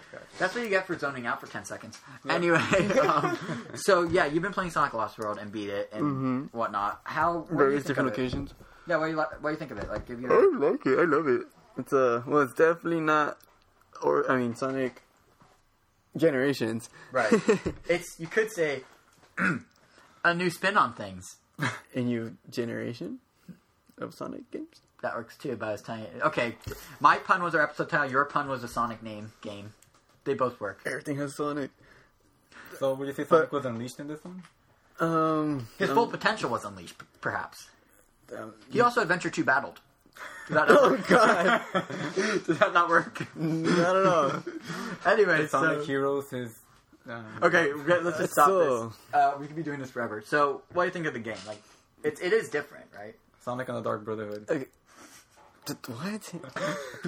That's the DSRPG. Oh, I know what you're talking about. By BioWare. What about the fighting BioWare? Yeah, by Mass Effect people. What about that Sonic Fighting Rumble? Sonic Rumble? Sonic Rumble? Yeah. Never had Sonic Fighters? Sonic R. Okay, can we stop naming Sonics? I think Sonic's that cool. Sonic Shuffle. I love doing that dance. Is that a dance? That was a Dreamcast. I know. You just curl up into a ball. It's basically wasn't it basically their Mario Party of sorts? Yeah. Yeah. Yeah, you shuffle. You curl up into a ball and go into fetal position. You spin yourself around in a circle. Shuffle around in a ball. Anyway, Sonic Lost World. So take it away. I didn't need takeaway singing. I meant takeaway impression. So, this game has I guess it's a mixture of 3 different playing types. Right. First, you have the normal platform, which is like just running scrolling? around. Or That too. oh, sorry, that's what you meant. Oh, you meant normal. No, he meant 3D. Gotcha. Like 3D land platform. Gotcha. 3D World. 3D Both. world. Oh, both. Yeah, both. And then there's a side scrolling, which I guess the 3D roaming around and the side scrolling go hand in hand because they're never separate levels. And then Except Yoshi, which we just discussed, was only side. Right. Which we discussed 2 hours ago, was only side scrolling. And then the third version was the only, I guess, Sonic just doesn't stop moving. Oh, it's like on rails almost. Yeah. Oh, and then there's actually it's like Star Fox with Sonic. Pretty much. And then there's actually a Sonic level that's he's only on rails, grinding. They really took that on rails thing to heart. They did. Anyway. But yeah, the game. So for the sorry, go ahead. Never mind. You'll probably address it. Yeah, for the most part, the game's fairly difficult. Like, and you're lowballing that. I've heard you scream at the TV. Yeah, it's really hard.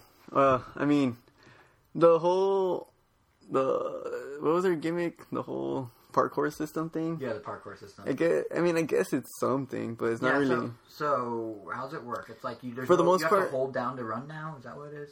Yeah, it's like, I guess, what I assumed is that Sonic doesn't lose momentum. Right.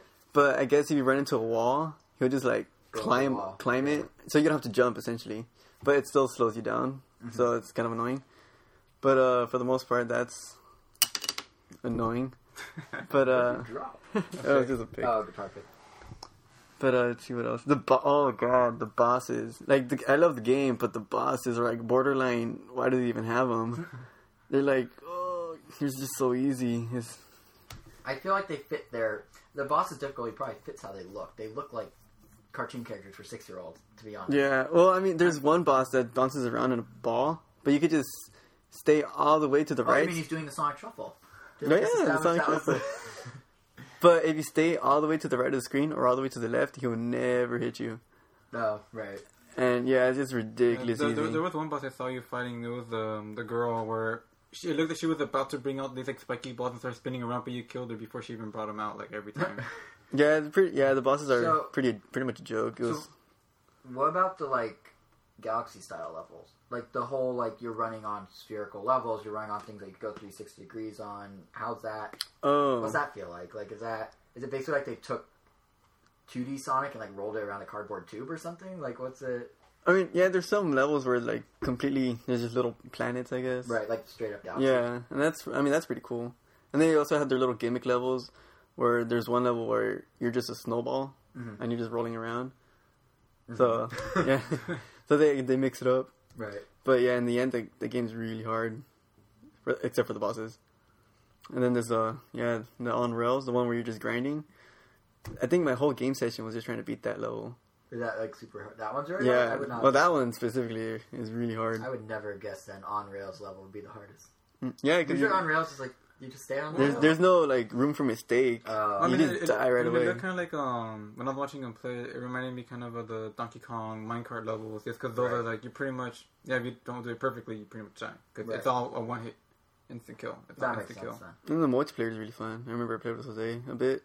The racing, right? That's really cool. It's weird. It has a weird thing where you're racing, but then as soon as someone passes a checkpoint, the other person appears right. It's like they catch up. Oh yeah. So I remember reading about that. I mean, I guess it's the way the pressure if they're not. Yeah, it's like rubber banding to an extreme. Yeah, but it's still cool. I guess it keeps the pressure, like you said. I would imagine, but so colors. Wow. So Lost World. Oh yeah, Wisps are back. Oh yeah, the Wisps are really cool. Yeah, aren't they now driven by gamepad interaction, touchscreen? Yeah, there's the rocket one you have to point was the gyro of the gamepad. Right. And then there was a Wisp with the music note. You just have to tap the screen and it'll jump wherever you tap. There's a... There's like a Galaxy one. Well, the Galaxy, but there's like you're a dark hole and you just tilt to move left and right. Or you press A to jump and then you hold A to float. Do they come off as kind of gimmicky? They sound, when you say them out loud, like one... For the most part, they're all pretty gimmicky. I mean... But I mean, do they add to it at all? Or is it just... I mean... Like, I guess the only one doing this opposed to just using a normal controller? I mean, you can't beat the level. For some parts. Like, right. You can. Well, let me rephrase. When you were doing it, did it feel like you're like, Sega, why is this necessary? Were you enjoying it? Like, did it feel too gimmicky, or was it like... The only one that was gimmicky was the music note one. But that one sounds ridiculous. But there's like a big gap where they're forcing you to use it anyway. But it's still like, it's pretty gimmicky. But there's like laser, which it just helps you zoom through the level. And so I mean, the flying one's really cool. You just move like with the gyro too, but you don't see first person through the gamepad. You're just flying with the gyro. Right. But that one's really cool, just because you're really high and you can see the level in the bottom. Right.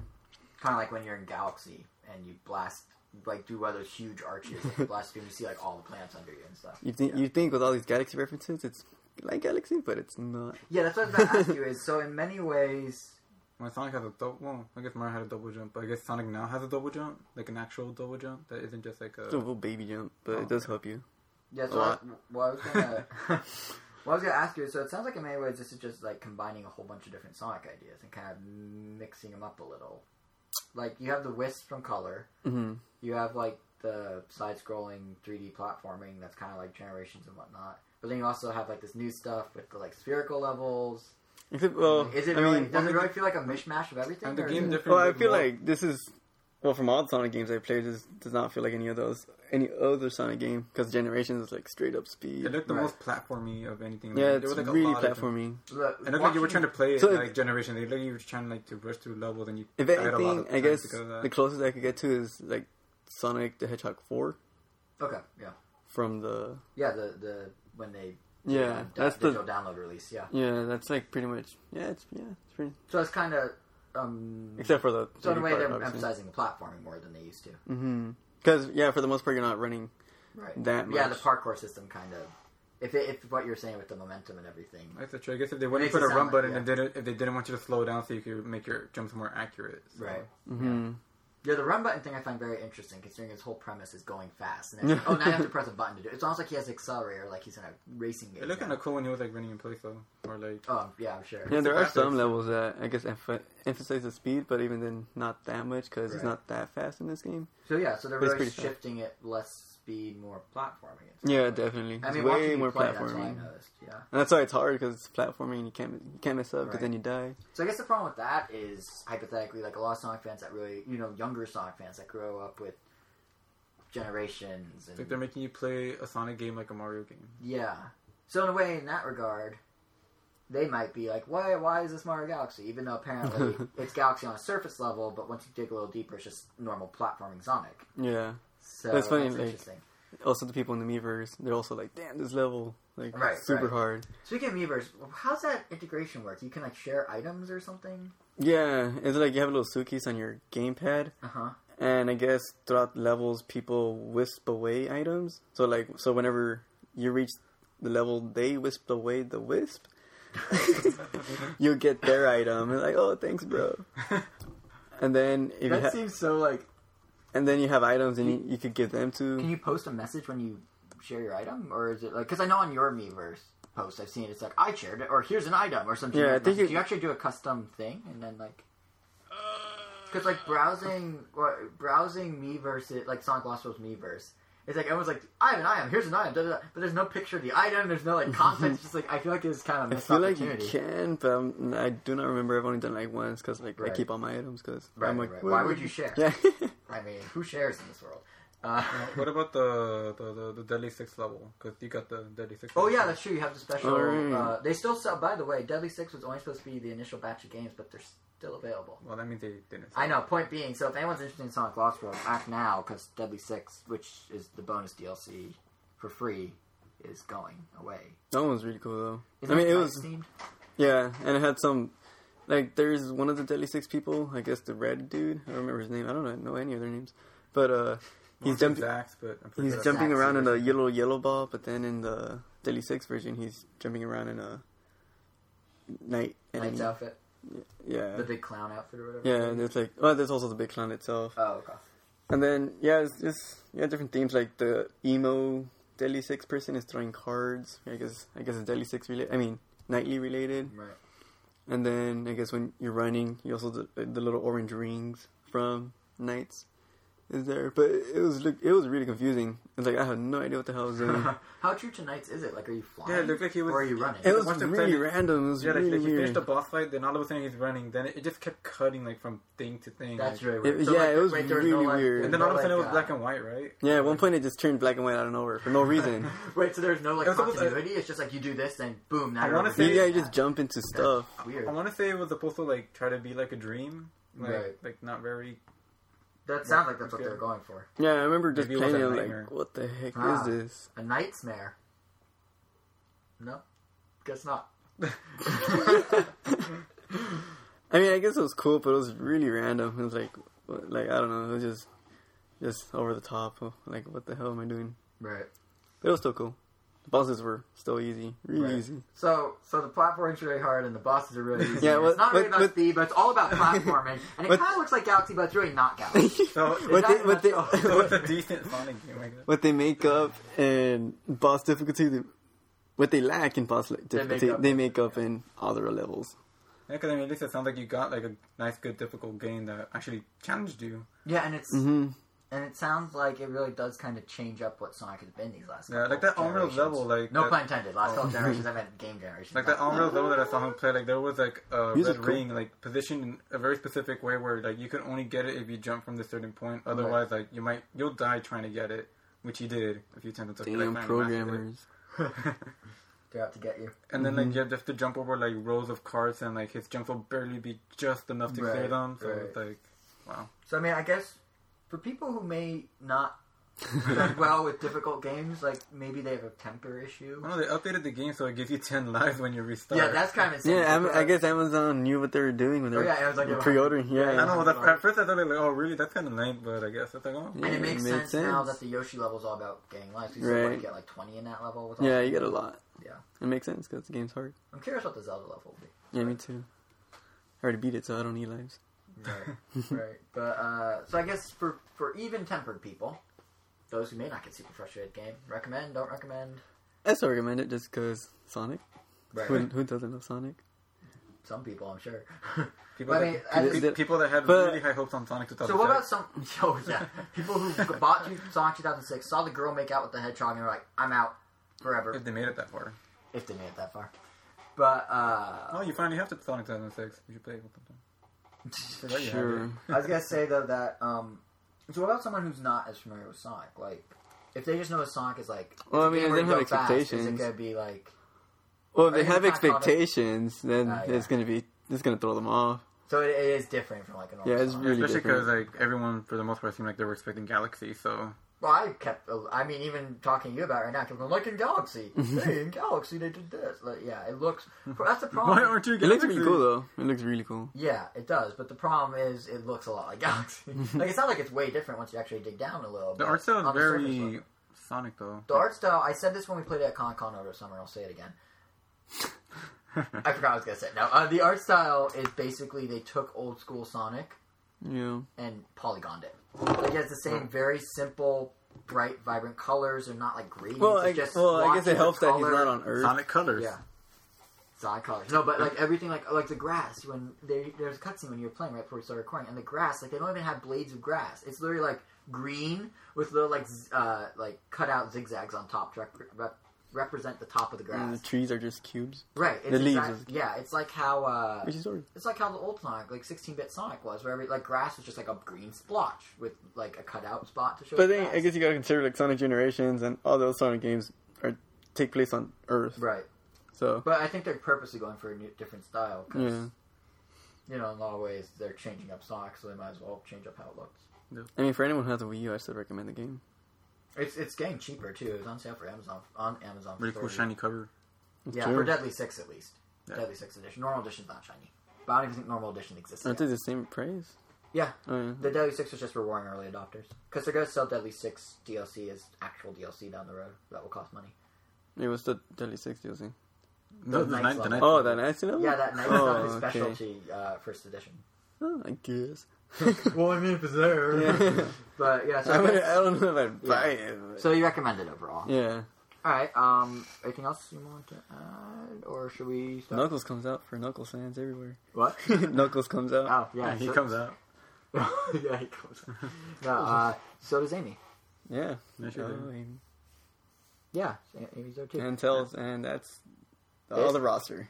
No Big the Cat? Unfortunately. Oh, well, alright, not buying that. Anyway, and with that... Even all that popular demand, he didn't come out. Shocking. So I think that pretty much wraps it up for this episode, right? Is there anything else anyone wanted to add? That's a no. No. Can't think of anything. Little bites. Right. So once again, as we mentioned at the top of the show, today's episode... Yeah, we think today's episode... Today's episode is brought to you, without them actually knowing they're doing it, by Little Bites from Entenmann's. If you want a muffin, and a real one's too much, have these 4 really tiny ones instead. They won't fill you up, but they sure do taste good. Little Bites. What happened to those intimate moments? I said that at the top. Fine. If you need to have an intimate moment, if you need a quick intimate moment, Little Bites. Shove Little Bites in your mouth. No, but seriously, thanks as always for listening. As I mentioned a few times over the course of the episode, we do have that extra on the site, which I'm going to keep plugging. Don't give me that look, Elvis. So it's the merchandise of Nintendo World. I took over 50 photos during my recent trip to Nintendo World of everything from the displays to the Link wall painting, which is a painting of Link on a wall, not Link painting a wall, to the Mario setup, to all, like I said, all the cool merchandise. So definitely check it out.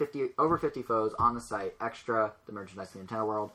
Also, while you're there, to make sure you don't miss any extras in the future, you might as well subscribe to us on Twitter at RamNintendo. Or not subscribe to us on Twitter, follow us on Twitter, and subscribe to us on iTunes so you don't miss our next episode, which will be going up on January 12th in 2 weeks, and feature all sorts of stuff, including impressions of Wii Sports Club Golf, impressions of Bravely Default's special side quests, and impressions of eShop title Rush, which we were going to talk about this episode, but Nintendo Direct screwed up everything. So, with that said, that pretty much does it for our episode. Definitely be sure to note that I will be beating my game.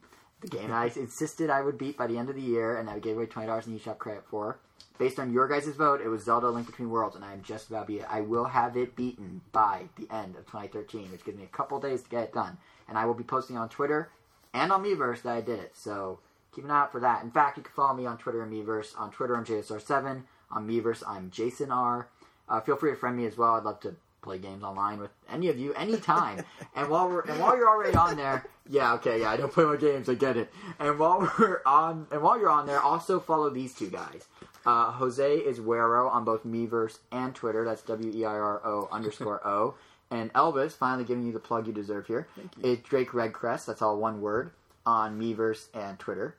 And both of them post their own gaming thoughts as well, of course. And I don't know why they can't speak for themselves right now, but I'm doing the talking. I thought you always saying this. I do. But so that pretty much does it for this episode. Once again, thanks for listening. We'll see you on January 12th for our next episode. And until then, Happy New Year. And see you in 2014. Bye.